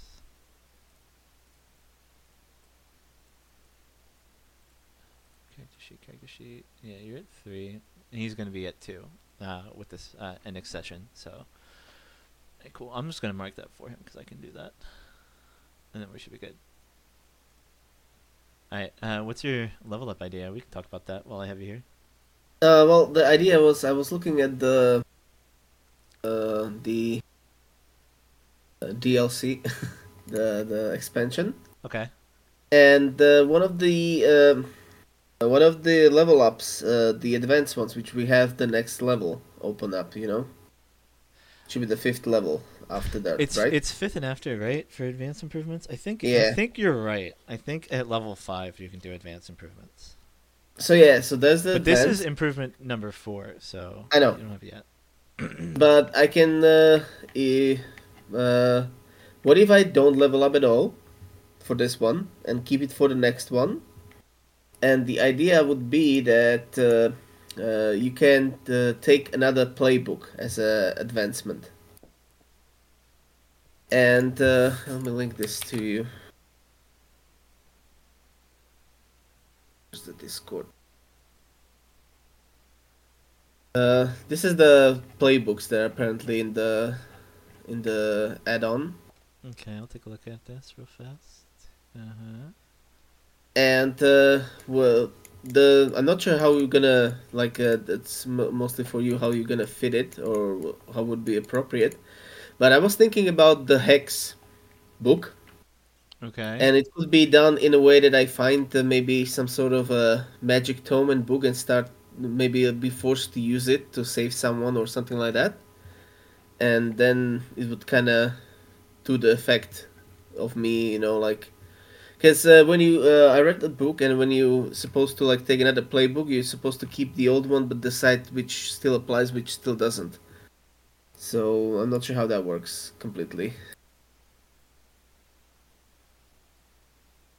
Okay, I'm back. All right. You got an XP. I added it to your sheet already, though. Okay. Yeah, you get one for the end of experience questions or end of session experience questions. So I was thinking, what if this was like, I find something and start using it because I have to at the beginning, and then, it kind of grows with the temptation to use it, either addiction or maybe like vengeance or something like that. I would have to figure it out which fits the best. You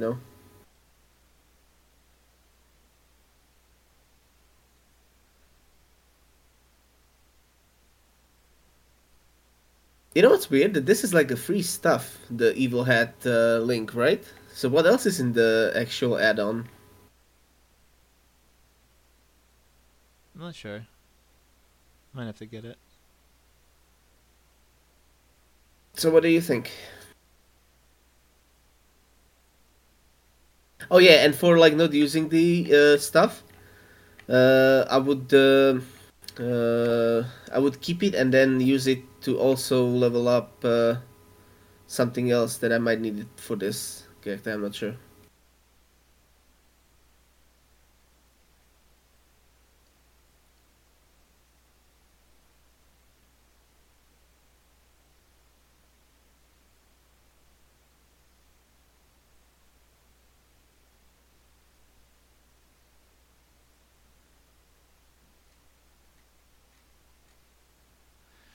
So you're trying to take another playbook and then. Well, I was thinking about using it as a plus weird, but but I cannot do it for this improvement for this character. But I can do it for the other playbook as a normal advancement, not normal improvement.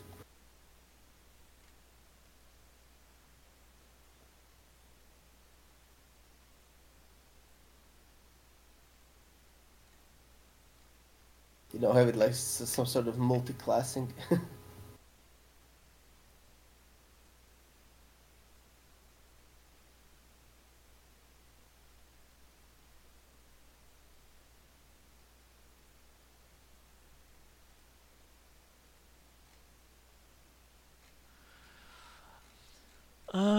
I'll give it some thought.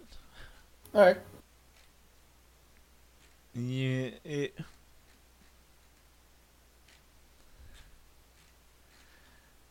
we'll give it some thought. I might I'll have to like think on it for a bit. There is there is certainly I guess now there's like a body of evidence that you could use. You have these 3 pieces of parchment that could be your instigating totem. Like you call it a tome, but it could literally just be 3 pages of parchment now. You know what I mean? Sure. So like under any other circumstances, I would probably say no. But now that you actually do have an instrument that's got some spooky shit going on with it, like it might be more feasible considering like the tone and the realism and all the other shit that I'm like going for here. Like it fits better now than it would have at the start of the session. You know what I mean? Oh yeah. Well, that's why I thought about it during the session. Yeah.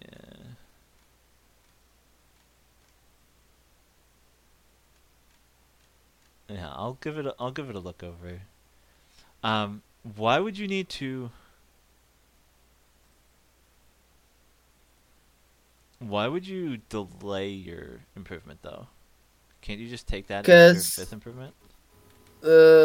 Yeah. But the thing is, they're supposed to be using a weird, right? And I have a terrible weird. Well, not the worst, but like it's a 0. And to get that, I would either have to wait for the 6th improvement or if I hold it, I can use the normal improvement from this class, from the hex, which is just +1 weird. You know?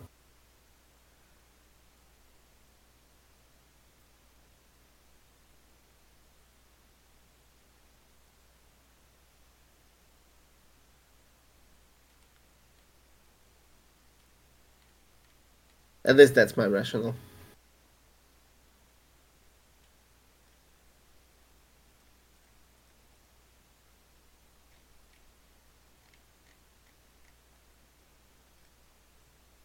Alright, and then your playbook says... What are your improvements again? Just...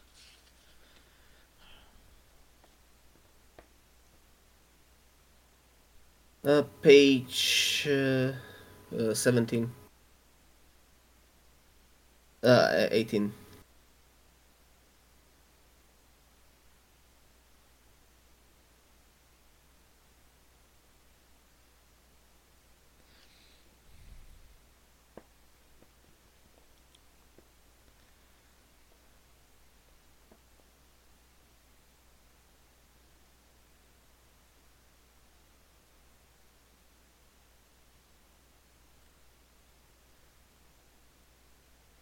You basically like change this hunter to a new type Yeah.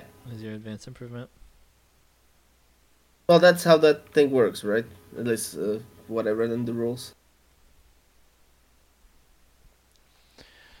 Doesn't it change your whole stat line though? I don't think so. Definitely should keep the stats, right? Because then you're just making a new character, right?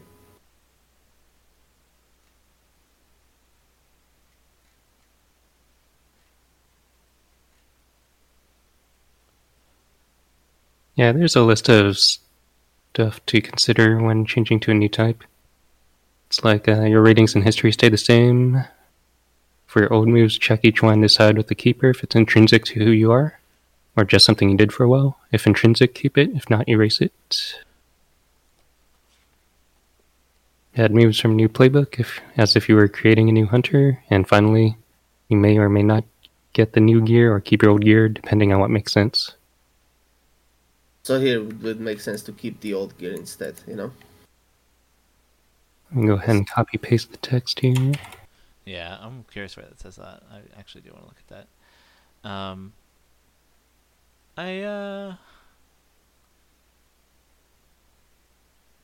Okay, so your ratings and history stay the same. History obviously, but so your ratings do stay the same. Okay.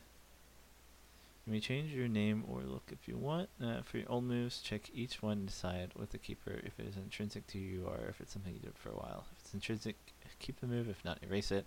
Then add new moves from your new playbook as if you're creating a new hunter. Finally, you may or may not get the new gear. Keep the old, depending on what makes sense for your circumstances to change.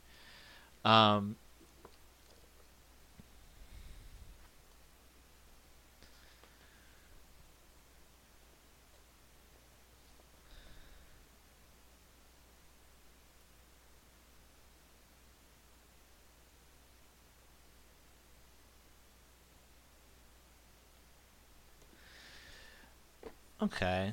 Yeah.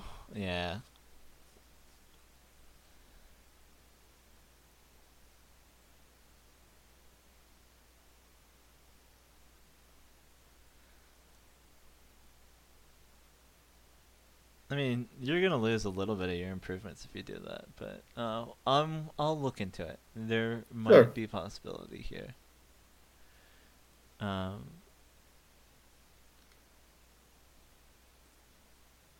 Well, think about it, I guess. How it fits the world. If it fits the world. but like, also, couldn't we just take stuff from the hex book instead and just add it to your character? Like, what Well, specifically are yeah, you but trying to do? like, I don't know how it works because it's supposed to be, you know, like you have downsides to it as well. I don't know how it would work. Like it assumes you can do magic, right? But I can't do magic without being the hex, in a way, you know, or not? I don't know. If it's I mean, like I said, anyone can do magic in this universe. You just have to have the know-how and the material. Like you could absolutely use magic. The thing is, like, you wouldn't be good at it, especially with a +0 to weird. Well, Kix is 0 weird as well, right? Yeah, but he's got some modifiers that make him more adept at it, and then I'm also occasionally more inclined to give him a +1 modifier just for circumstance. Like, he's got stuff in this workshop, I think, that could potentially help him out. Get a +1 for free, basically.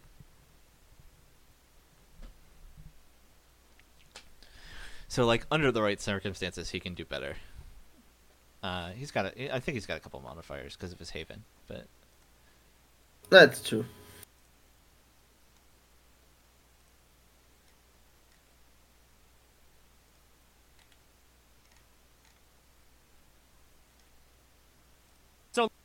alright. In that case, though, I do think we can wrap it up here. I will take a look at that. I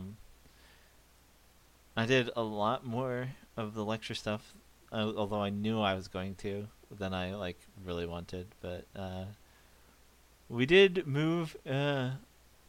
We made a very interesting discovery at the end of the session, so I think that'll pay dividends later on.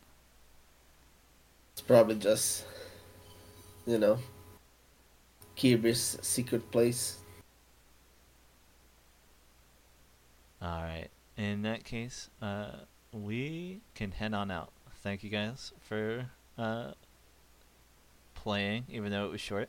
At least we got to do something sometime.